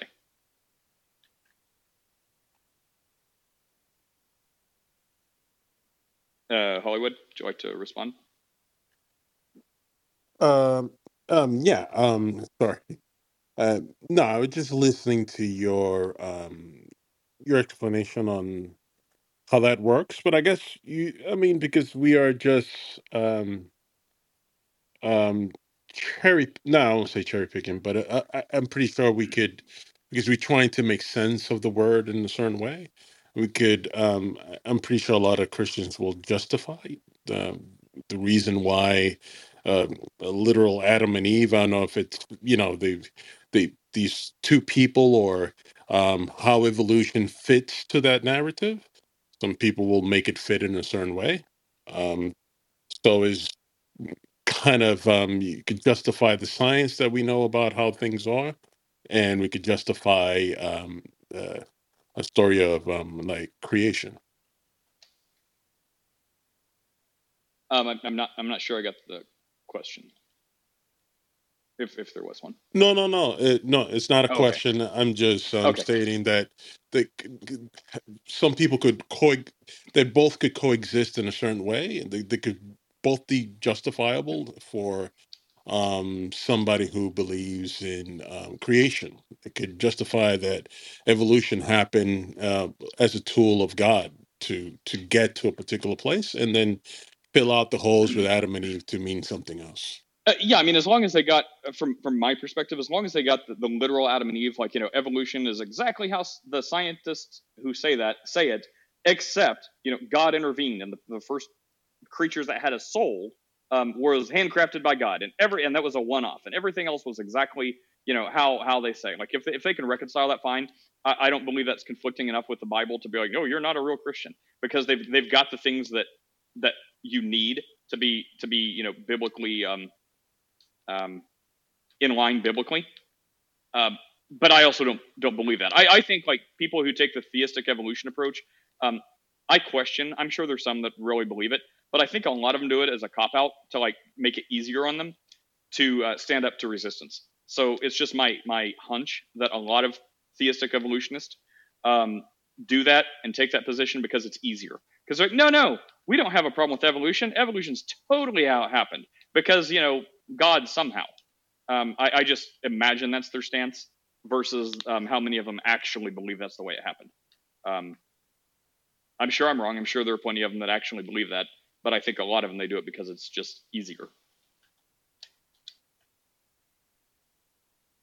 James, what's up, James? How's your day going? It's good. I'm just tickled with this conversation. That's all I got to say. Dr. Ray, what's up? Hey, Nate, good to see you. Probably some sentiments of James. I get concerned when we have conversations on any level, on any subject, where when it comes to evolutionary thought, that there's a particular absolute truth when we're so insignificant in terms of the glory of God that we will never understand fully those things. So the rational mind application on something that we cannot put into rational mind because simply that's the point of a supreme Lord over us. That I find that interesting sometimes when we overthink it with our little brains. I'll leave it there. I'd be curious as to how that the literal Adam and Eve could coexist with the explanation of evolution. I mean, I'm not going to pretend to know, the minds of the people that think this, but I would just imagine trying to help them out. I would say, if evolution is fine, just how people say, how it's taught in the schools, then, it's also certainly not taught that humans have a soul. So they're not speaking to that to contradict it. So the Bible teaches that people have a soul. So then if evolution happens just as you would say, James, up until at some point, no one has a soul, nothing has a soul, God handpicks makes two creations to have a soul. And from there, somehow, all humans spawned from them are, humans with a soul, and everything not spawned from them continues on not having a soul. And at that point, I can't see a contradiction with evolution because, as it's taught and understood by you and others in the secular world, there would be no contradiction because no one in the theory of evolution is going to posit the existence of souls.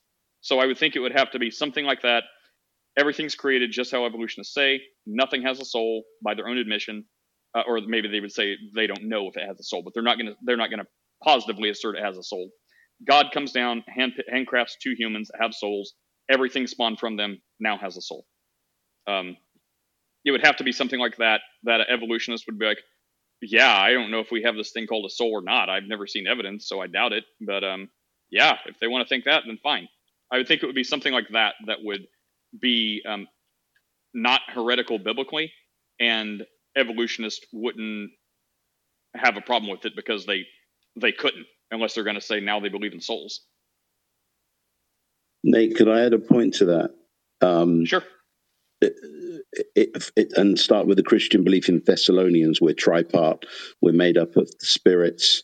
We're made up of soul, and we're made up of body. And the soul is often qualified as the mind, emotion, and will. So in the realms of psychology, sociology, anthropology, people do in the sciences, particularly in the social sciences, accept that there is a soul. We exist and we have cognition.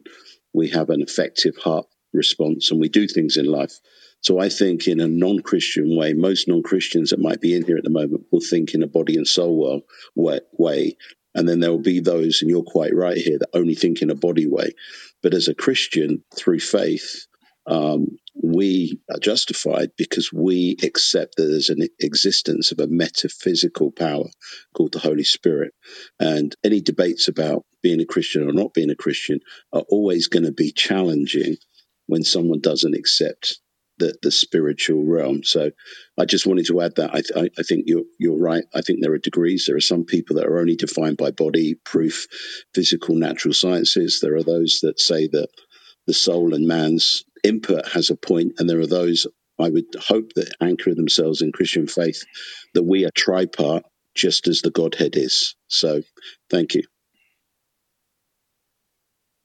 Manuel, welcome. Yeah, how's it going, Nate? And good morning or afternoon to everyone in the stage or in the room in general. I just had a question.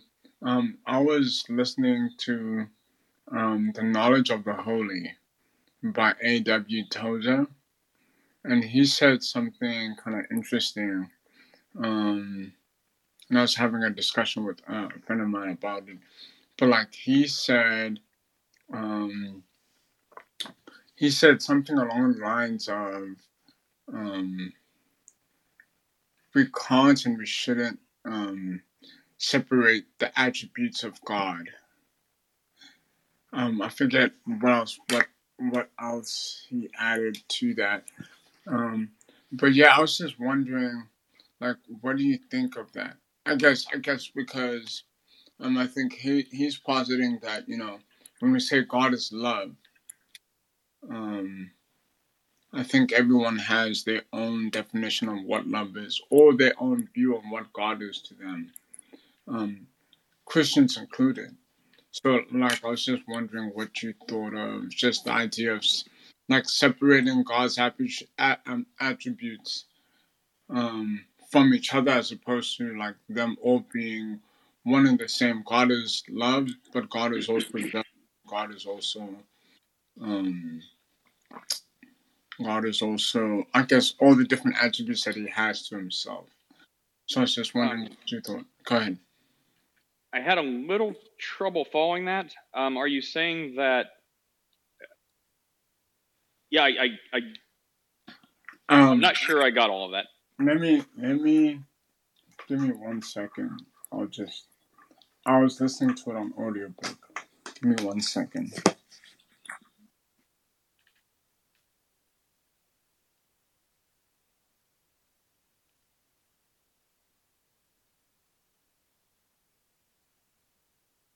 Well, if you're finding that, let me say hi to Why Not real fast while you're pulling that up.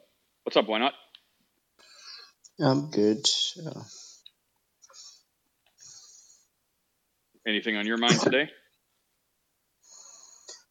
I'm not a Christian, so it's good. Nate, if you want to just continue discussion with Why Not, that's fine too. Well, did you have it ready? We can go ahead and listen to a clip if you want. How long is it? Maybe a minute or so. Give me a second. Of the Godhead, who was present in the world even before. I don't know if you guys can hear. Yes, we hear. He became incarnate in human nature. The Word made and be at the same time a moral light, enabling every man to distinguish good from evil.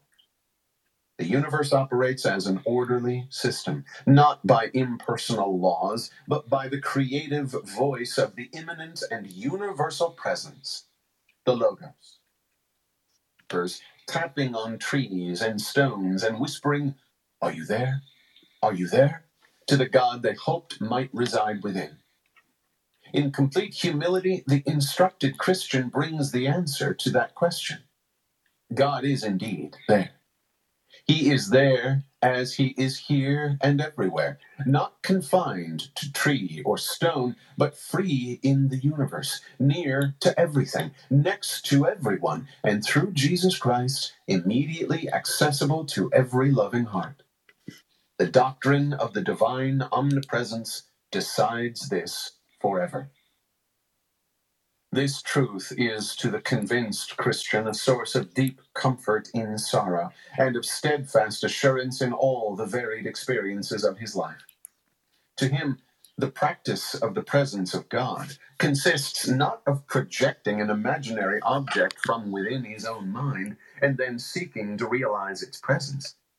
It is rather to recognize the real presence of the one whom all sound theology depart from any apprehension of him on the part of his creatures. The resultant experience is not visionary, but real. The certainty that God is always near us, present in all parts of his world, closer to us than our thoughts, should maintain us in a state of high moral happiness most of the time. But not all the time. It's less than realistic to expect it.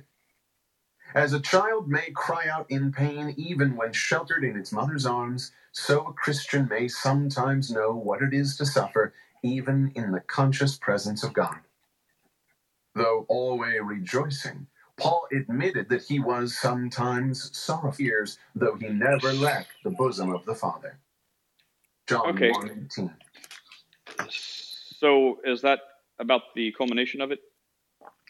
Yeah, I can't find the specific part where he talks about God's attributes and all that.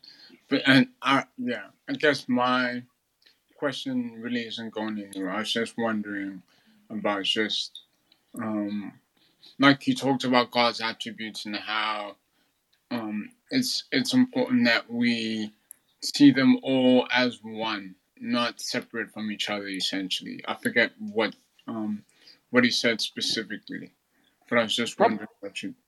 I mean, if I'm guessing right, I would say it's like a holistic approach to God. Just like, if you say God is love, but then why are heads rolling in the Old Testament? Well, because God also, carries out justice. So, God has grace and mercy, but, there's also a day of the vengeance of the Lord. So, I mean, it's not like God is holistic, just like, on a much less scale, like, humans are created in the image of God. We have this mind, will, emotion. So it's like, you may be a man of peace, but you can also be a man of justice. So if someone wrongs you, you may think it's unpeaceful to carry out a sentence in retribution upon someone, and they'll say, well, you're supposed to be a man of peace, but it's like, I'm also a man of justice. So it's not like one thing. We can't pigeonhole God. So if that's where it's going, then I would say we agree, and I agree, and to a much less level, you see this carried out with humanity. Okay, yeah, I never thought of it in that sense too. Just that.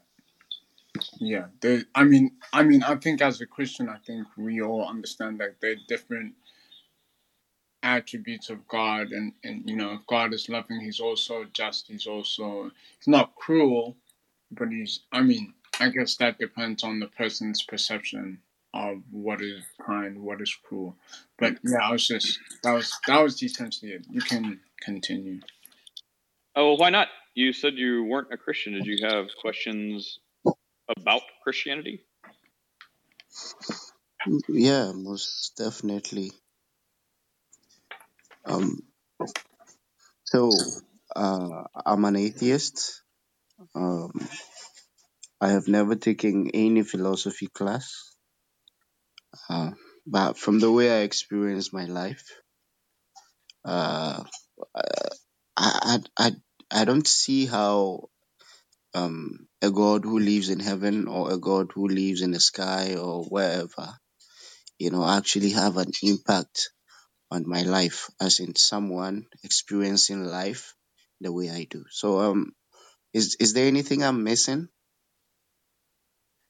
If I understood that, like how a God that lives somewhere else could have some sort of impact on your life or something, I would say, well, at least for Christianity, we believe, God is everywhere. So, we believe there's a place called heaven where, it's like told where, God resides, but we also believe God, is everywhere.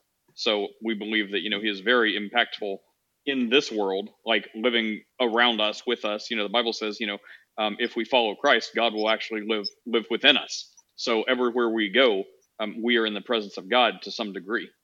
So even though, God has this place he resides called heaven, in Christianity, we believe that God is everywhere all the time. So can you explain that a little bit? Like, a God residing at a specific location, but then infinitively existing everywhere at the same time. Is that not a logical contradiction?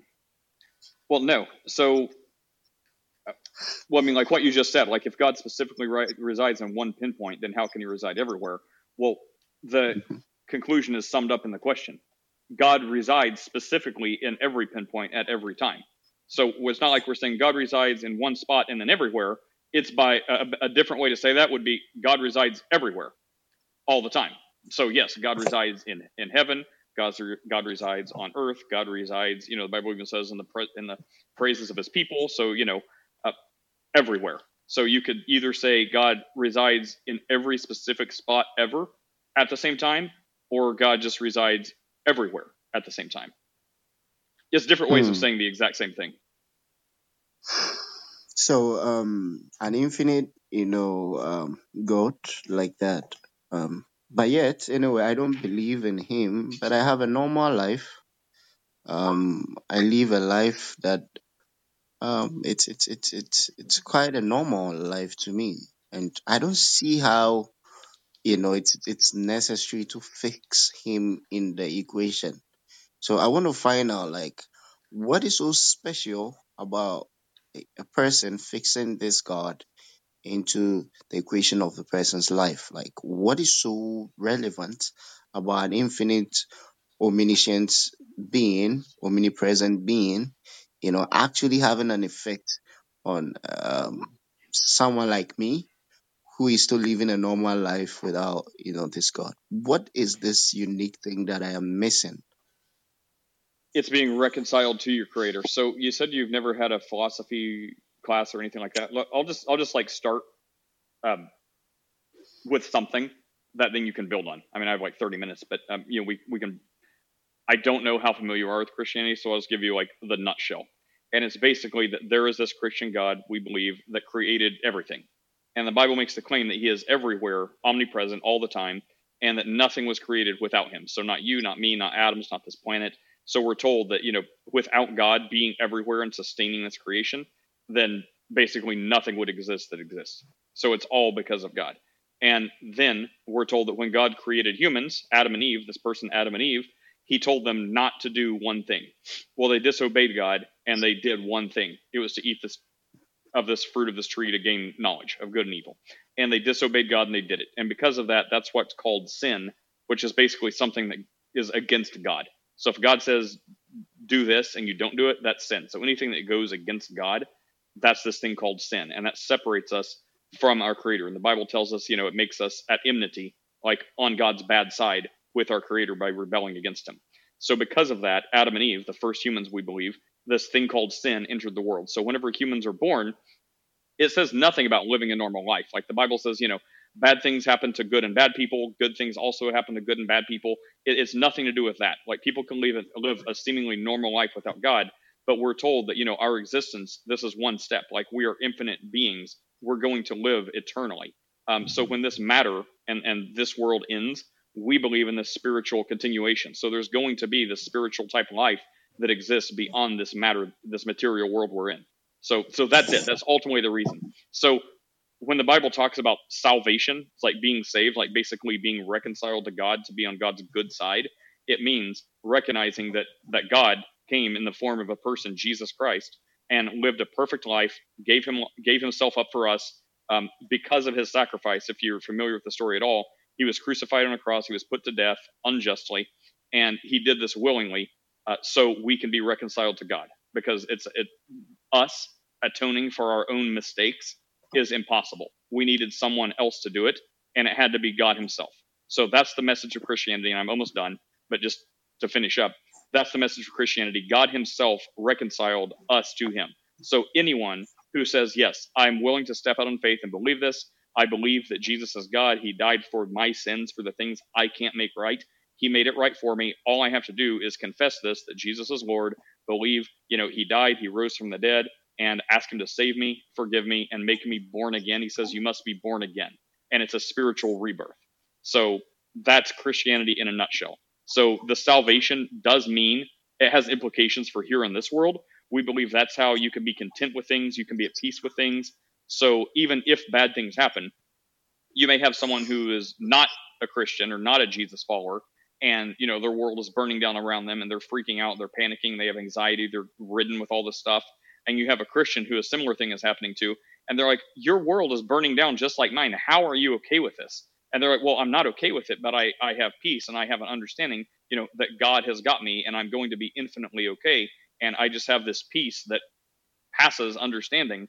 So there are ramifications for here and now and in this world, but ultimately, it's not about making bad people good or anything like that.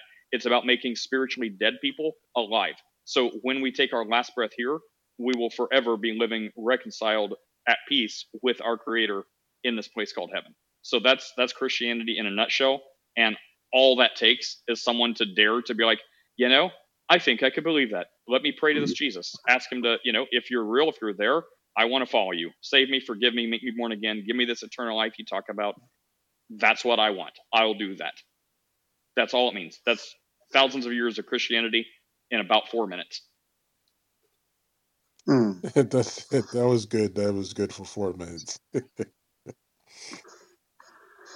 Okay, so mostly when it comes to like religious beliefs, it's quite very common that most of the ideas somehow they have to explain it. Most religious people who are actually religious, they have high communication skills. They can articulate these belief systems so well. And if you're a highly reasonable person listening to a Christian explain their philosophy, you could see clearly that this guy is making sense. But I barely see you guys like actualizing those beautiful ideologies into the real world we live in. It's like something so logically coherent, but then in the world we live in, I don't see it work. And this is what I mean. I'm not saying Christianity is not useful or something. At least we should have some resonance generated from your beliefs, something that we can actually see happen. For example, yeah, you have a piano, right? So piano, it's purely physical. You can touch it, and you can believe that, okay, I'm a pianist, so when I sit down, combine some few notes here and there, I'm going to produce a sound, right? So the the playing of the piano is what generates the sound. The sound is something you cannot touch, you cannot feel, you cannot see, but it's real. We can see that. But from what you guys believe in, it's like you're busy playing pianos that doesn't really make the sound. I have no problem if you believe in spirituality or believe in some type of metaphysical existence, but I don't know like the connection, how the physical or what you do, like the prayers, the readings, like how you convert the physical into something spiritual, or how you deduce Yes. the sense of spirituality from the physical. Like, what is the connection between the transition from what you do, the daily religious activities that you do, the transition from that religious activities you do into the spiritual realms? Like, what is this mode of transition that actually, and how do we prove I'm not using proof in the scientific sense. I just mean like, how do we show that actually what happened is highly based on the prayer you said yesterday or 2 years ago? Yeah. So for me, Because it's I like mean, you're playing piano, but there are no sounds to it. yeah. Well, for me, like there's an internal orchestra going off. So for me, if I did what the Bible said, like I think that's a test. How you can test religions, like whatever the religion you're looking into or the philosophy, do what it says if you truly care. If someone doesn't care, or they just want to get intellectual knowledge, then you can know it but never practice it. So if you want to test the veracity of someone's claim, do what they say. So for some other religion, they may say, well, you have to do this and this and this, and then you'll know the religion is right. And if you do that and it doesn't work, well, that's evidence against their claim. So for me, the Bible, like what we just talked about, right? It's if you exercise some faith, that everything we just said, like you talked about, the death, burial, resurrection of Christ. He says he can give you eternal life. Just pray to him and ask him to forgive you and save you and make you born again. If you do that and absolutely nothing in your life changes whatsoever, you see no benefit, no value. And I don't, I mean, the goal is to not be prideful, to be sincere, to be humble, to be seeking this God. So, I mean, I'm not going to say, you didn't do it right or you did it wrong. Like, I'm not playing those games. I'm just saying, like, when myself and most Christians do this, the Bible says you must be born again. He says Jesus can give you eternal life. If you pray to Jesus, he can forgive you and he will live with you and guide you. The Holy Spirit will live with you and guide you into all truth and understanding. So whenever I read these things, I'm like, okay, do I stop now? And like, you've just heard me. So I'm like, well, as looking at Christianity, you've just heard what Christians believe. You've just heard what Christians have said. So now are you just going to have this intellectual knowledge? Like, okay, I know Christians believe this. They just told me this. But are you going to, after we leave this conversation, actually practice it and think, okay, well, I want to see if there's anything to this Christianity thing. So this is what Christians have said. And by the way, you should fact check me. You should read the Bible. The New Testament is where the stuff I'm talking about starts with Jesus. But assuming I'm correct, which I am, read the Bible. But these are the way to check Christianity. This is what the adherents practice and believe. So it would go something like, instead of just hearing, like Christians believe that stuff, to praying and saying, Jesus, I just talked to these Christians. They say I need to talk to you. I don't know if you're there or not. I'm going to be humble enough to, take a step of faith and not think I'm crazy talking to something that doesn't exist, or the clouds or the thin air. If you're there, show me, right? Reveal yourself to me. You say the Christians say that you say we have to be born again. I don't really understand everything about that, but I want that. If you're the God of the universe, if you created me, if you created everything, if you can, reconcile me to yourself and give me this eternal life you speak of, I want that. Make me born again. Make me saved. Give me this eternal life. I want that. That's where I believe your exploration of Christianity should start. And for myself, the practicality of it is when I did that, I can point to a specific time in my life when I knew this stuff. I was raised in church. I kind of mulled over this. I even said the prayer a few times. I'm like, Jesus, if you're there, I'd like to know. Like, I really want to know what truth is. I really want to know this stuff. And looking back, I can tell there were some times where I actually wasn't all in. I was just kind of like looking around the edges. Even though I said the right things, I could tell like the position of my heart or whatever wasn't quite all in. And then I can looking back, it's easy as day. Like looking back, it's super easy. But at the time, I was just kind of feeling my way around the edges of this idea and stuff. And there's one moment when I'm like, you know what? I don't care. Like, what is what? I don't care if I look like an idiot. I really want to know if you're there. And I was going to say the same prayer I'd prayed before, but I could tell something had shifted, like in my mindset and my like mentality of it. And I was going to finish the prayer like, if you're really there, let me just mute you. There's feedback. Like, if you're really there, I want to know. And before I got halfway through that sentence, I could just tell there was a shift in my own I guess heart set, however that makes sense to you. And I was immediately aware of like this spiritual realization, not like goosebumps, not a feeling, not like warm fuzzy stuff. It was just like a really awareness. I'm like, you know what? Oh my gosh. I'm like, it's all so clear now. Just like that. I'm like, the Bible is true. This is right. I totally understand this spiritual world just like that. So I would say that would be what I would encourage you to do is, now that you've talked to Christians, talk to this God Christians are pointing you to. And I would say anything other than that, if you say you're in a seeking position and you really want to learn, it would be illogical to do anything other than that. That's what I would say. I was gonna ask, why not? Where are you from? You're from Ghana? Well, hang on, let me respond real quick. Go ahead, I'm from Ghana. Yeah, respond. Okay, so what Nate is saying. Yeah, I don't see how you're actually answering the question. You're saying that okay, after you've gathered the information, you have to practice it yourself. But the question is more of how do we determine the connection between the religious activities or things that you involve in as a Christian? How do we tell that those things actually worked? Right? Well, Well, sorry, not Wait, to wait, cut you off, but wait. well, that's what I was saying. Like that moment when I did what the Bible said, and I immediately just realized the spiritual connection, the spiritual existence. That's what I'm saying. Like I'm not going to be able to let you look in my head and prove it to you, but that's how it became more like real than just like words on paper. Like at that moment when I did what this Jesus in the Bible says to do, that's how it was practical. That's how it was realized. Like that's how I'm like, yeah, I don't just believe this for no reason. Like I actually experienced this. I witnessed this firsthand. I have a connection to the divine. I have a connection as tangible as anything I can imagine to this creator God who it's so real now. So practically, like you said, I thought I answered your question, but just to explain it more, that's how. So like I did what the Bible said and something actually happened that I'm totally aware of in my life. And I've seen changes ever since. So that's to answer your question, how it actually mattered.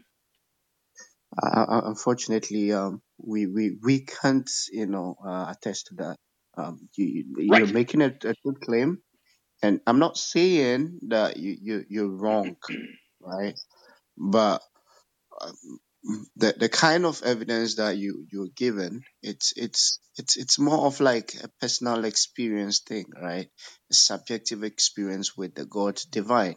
So it's something that I don't think you can use it as a basis to convert or to help someone become a Christian. And let me put it in a much more consumable way. This is what I mean, that we can say that there is a slight difference between knowing something to be true and showing something to be true. They might sound the same, but we know that there are a lot of things personally, but you can't really, outline uh, hardcore evidence or somehow have an empirical data to basically prove the things right? But when knowledge exchange, exchange of knowledge between two people or three people, 4 million people, most definitely the knowledge should go beyond just what you know. It should go, whatever you know. If you can't show it to be true, then we can't take it to be true, Well, right? why? That So well, I don't mean you to. can have. Hang on. Why? I don't want to cut you off, but you're kind of going off track. Like I'm what I'm No, telling I'm you. not. I'm not. Well, hang on. You I agree. I agree with what you're saying. What I'm saying is you shouldn't believe me just because I'm telling you about my personal experience. I'm not saying you should believe because of that. What I'm telling you is you should do the same thing, and I guarantee you're not going to need to ask about anyone else. Like you shouldn't believe just based on what I'm telling you. I'm trying to encourage you to do what I'm telling you. And when if God of the Bible proves himself to you, you're never going to need to ask about anyone else's experience again. You'll be like, you know what? I did what these Christians say. I did what the Bible said. I encountered the God of the Bible. I don't care if it's subjective. I don't care if I can't empirically third party verify it to anyone else. So I'm not trying to convince you based on my experience.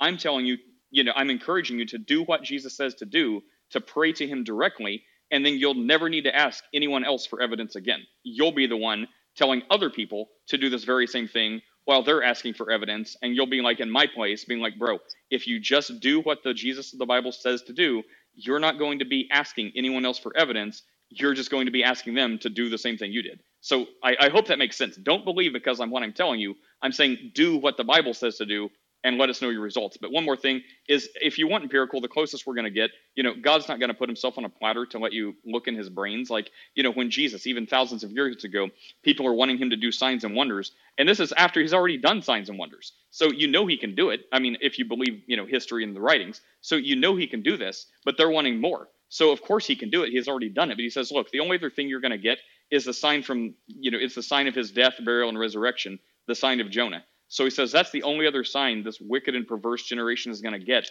And this is on the heels of him already doing signs and wonders.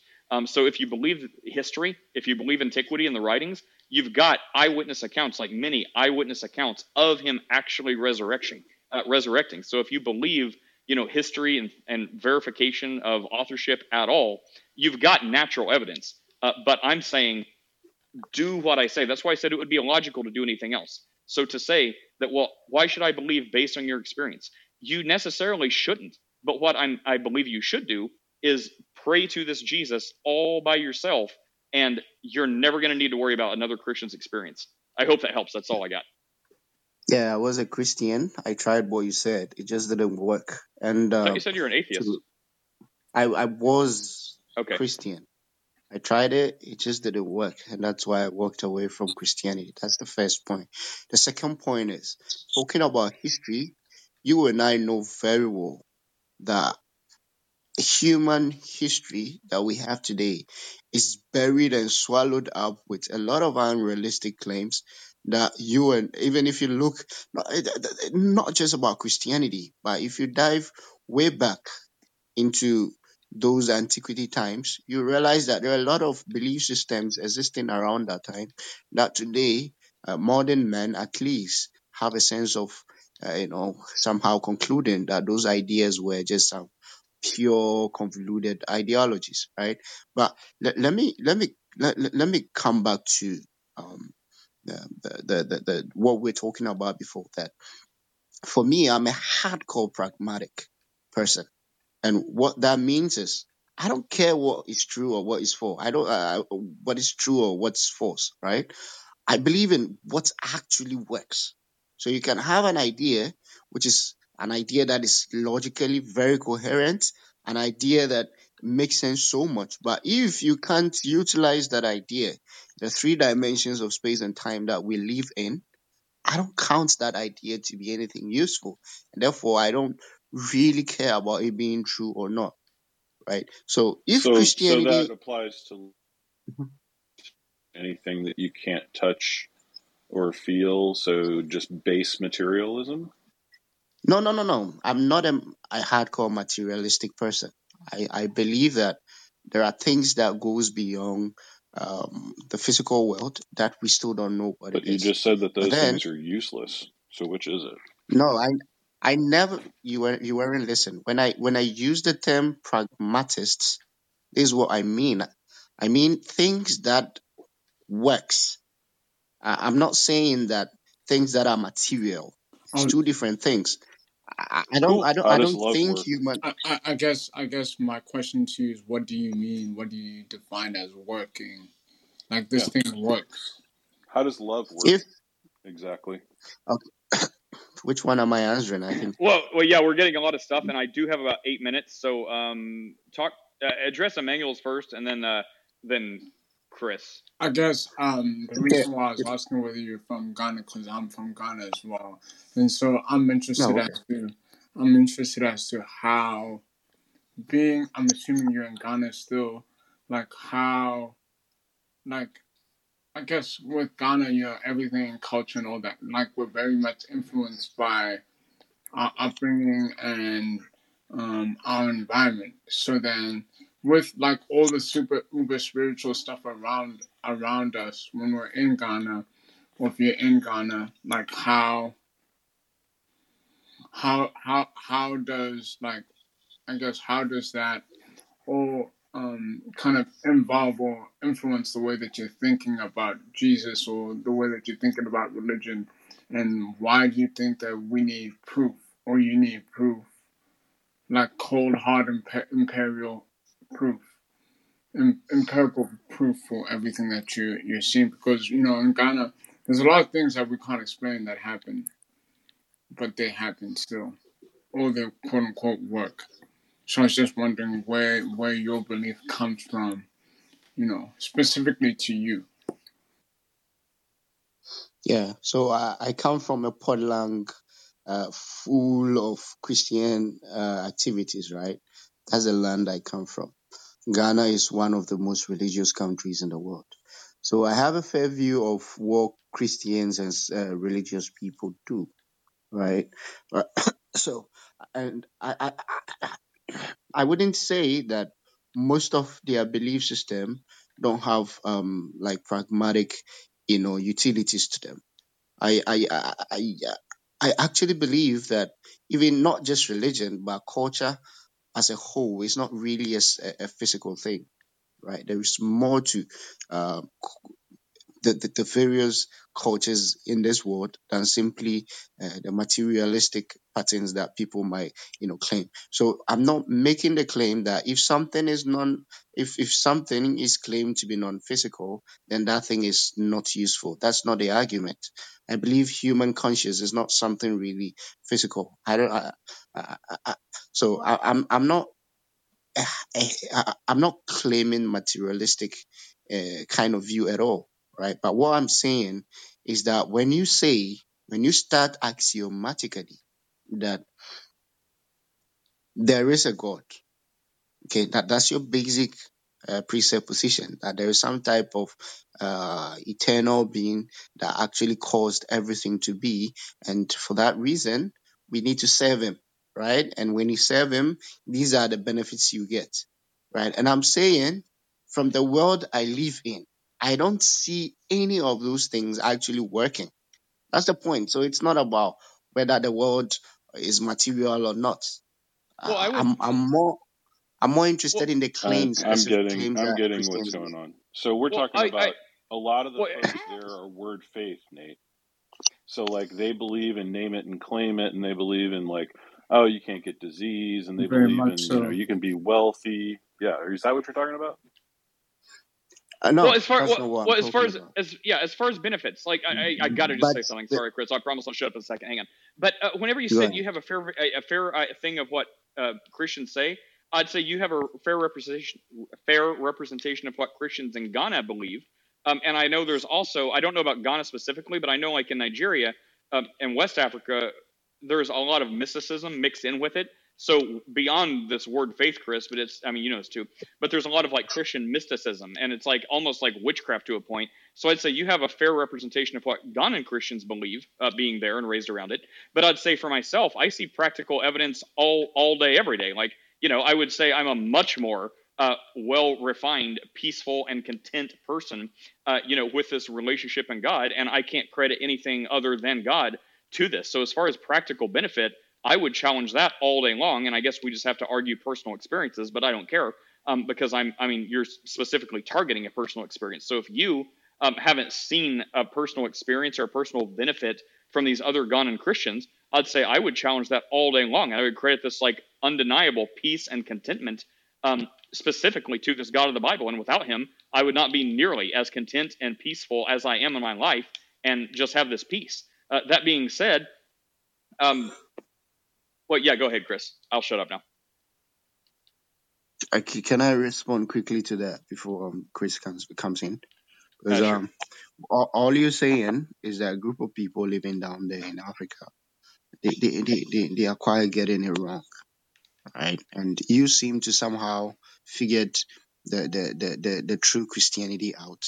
But if I heard you talking about antiquity, even if you go down to the first century, okay, I've always, not always, but I know historically Christians have always never believed in the same thing, and we know that on a clear historical basis, we can say Christians right from antiquity had never believed in the same thing. They all had divergent ideologies, even though they had similarities between them.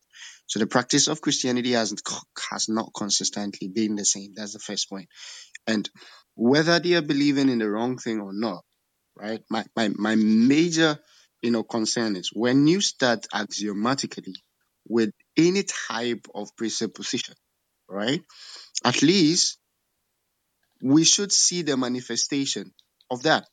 And if we can see it, in the world we live in, if not see it as in a physical sense, but if we cannot experience the utility of that presupposition, then there is no point in holding that to be true at all. But That's my you're claim. It has nothing but to do with a set well, of no, but Christians living somewhere. I guess I'm a liar. I can't shut up. But what you're claiming, it's like a walking contradiction. Like you're like depending what you're talking about, because the claims of Jesus are very, very natural, except with certain things that are non-tangible. Like the biggest non-tangible claim of Christ is this heaven that awaits you after this world and this spiritual existence. So without that, the claims of Christ he says, you can get healing, you can get, deliverance from demons, you can from oppression, all this other stuff. So there are a couple of supernatural claims, but most of them are very natural. He says, look, if you follow me, take care of the hungry, take care of the widows, take care of the poorest among you, visit those who are sick, heal those, give them comfort, give them blankets. So these are very materialistic, natural things, just like what you say. So you can see many of the followers. That's why, like, we have most of the hospitals, were started by Christians. And you see all these natural things that you're trying to tell us you don't see. You see them, like all these natural claims, like healing the sick, helping, being all these people, feeding people, giving clothes to the homeless. All these things that are supposed to be these works that Christians do, they're doing them, and you see them. That's why we have like 90% of the hospitals in the world, and the outreaches and the charities and the homeless shelters and all these other things are because of people's solid belief in Christianity. So what you say you're not seeing, we are seeing. The only thing you have a problem with that you can't see is this eternal part that is after you die in this life. Then you experience heaven. So what you say you want is there on full display, unless it's not really what you want. Now I promise I'm done. Yeah, but the Greeks were practicing medicine way before Christianity was born, right? You go to Egypt, they were practicing medicine way back, right? And most of our knowledge in modern medicine, not just medicine, but most of the modern sciences we have are basically resonance from what these ancient uh, Egyptians, Sumerians, and those uh, Greco-Romans actually practiced, right? So I don't know why you're making it look like, oh, it's because of Christianity that's why we have most of the churches, most of the hospitals and schools. Yeah, that's true. Yeah, it's also because of because of Christianity that's why we had the Inquisition. It's because of Christianity that's why most of the countries in Africa was actually colonized by Christian countries. What about that? So don't just like rip a line out of Christianity, the history of Christianity, and make it seem like that's all Christianity actually stands for. We've seen Christianity brutalize people and cause a lot of havoc and chaos to the Middle Eastern countries. We've seen how Africa has been degraded, demeaned, and distracted by these same convoluted thinkers all the way from Rome. So please, whilst you're busy talking about the beautiful things that Christianity have done, don't forget about those negative stuff that they've actually, and probably people living outside, especially in America and those places, that has not really felt the negative impacts that Christianity has actually brought on the people than we the Africans. I can't even speak my own to the fullest. And everything that is somehow I've grown to learn is somehow tied to these same Christological concepts. And the reason why I think even Africa is not going as it's supposed to be is because of these same white people or these same Christians who came down, used the Bible as a basis to enslave us and take advantage of us. So I did say I wasn't going to talk, but now I have to because I Don't got talk to end about because hospitals without talking about hang on. colonization, bro. Okay, stop. Okay, so now I have to talk because I have to end. But I just want to notice the progression of this. So it started with I never had a philosophy class. It seemed like I was unfamiliar with he was unfamiliar with Christianity, and then as it went more and more, it's like open to learning, open to hearing what Christians believe. Turns out he was raised with God and Christians his entire life. Is very well versed in what, quote, Christianity believes and speaks. And then it turned into now they have colonized people and done atrocities. And when I pointed out that, people can be right. So just by saying, Christians can do good works doesn't mean no one else can. It doesn't mean Islam can't do some good stuff. It doesn't mean atheists can't hand out some food baskets. So the point is the claims of Christians are, yes, you should do these good works. The fact that other people do them too, great. That wasn't your argument. And then it turned to now we're colonizers and you can't speak your own language because of Christians. And then it turned to the Inquisitions. Well, that was first, which, by the way, you don't have near as many problems with the Inquisitions as Christians who were not Catholic had with the Inquisitions. So I think I've got that one. So, Protestant Christians, have I think more of a stake in inquisitions were bad than you do. Just saying. And then it turned into colonizers, and then it turned into white people for some reason. What the heck? So I don't know if I don't want to put all atheists in a certain pigeonhole, but I think at the end of the day there is some pent up animus towards God that people may not even know. And even if they say it's the concept of God or something like that, at least don't act like someone is so peaceful and just wants to learn and is open when you're going to start, combative Christianity. And after 40 minutes of our time, then be like, okay, after 40 minutes of our time, you're like, oh, well, it's all now unpeaceful. And now it's colonizers and then white people. And for some reason, because white is synonymous with Christianity, the first Christians were not white. So I think we could probably leave race out of it.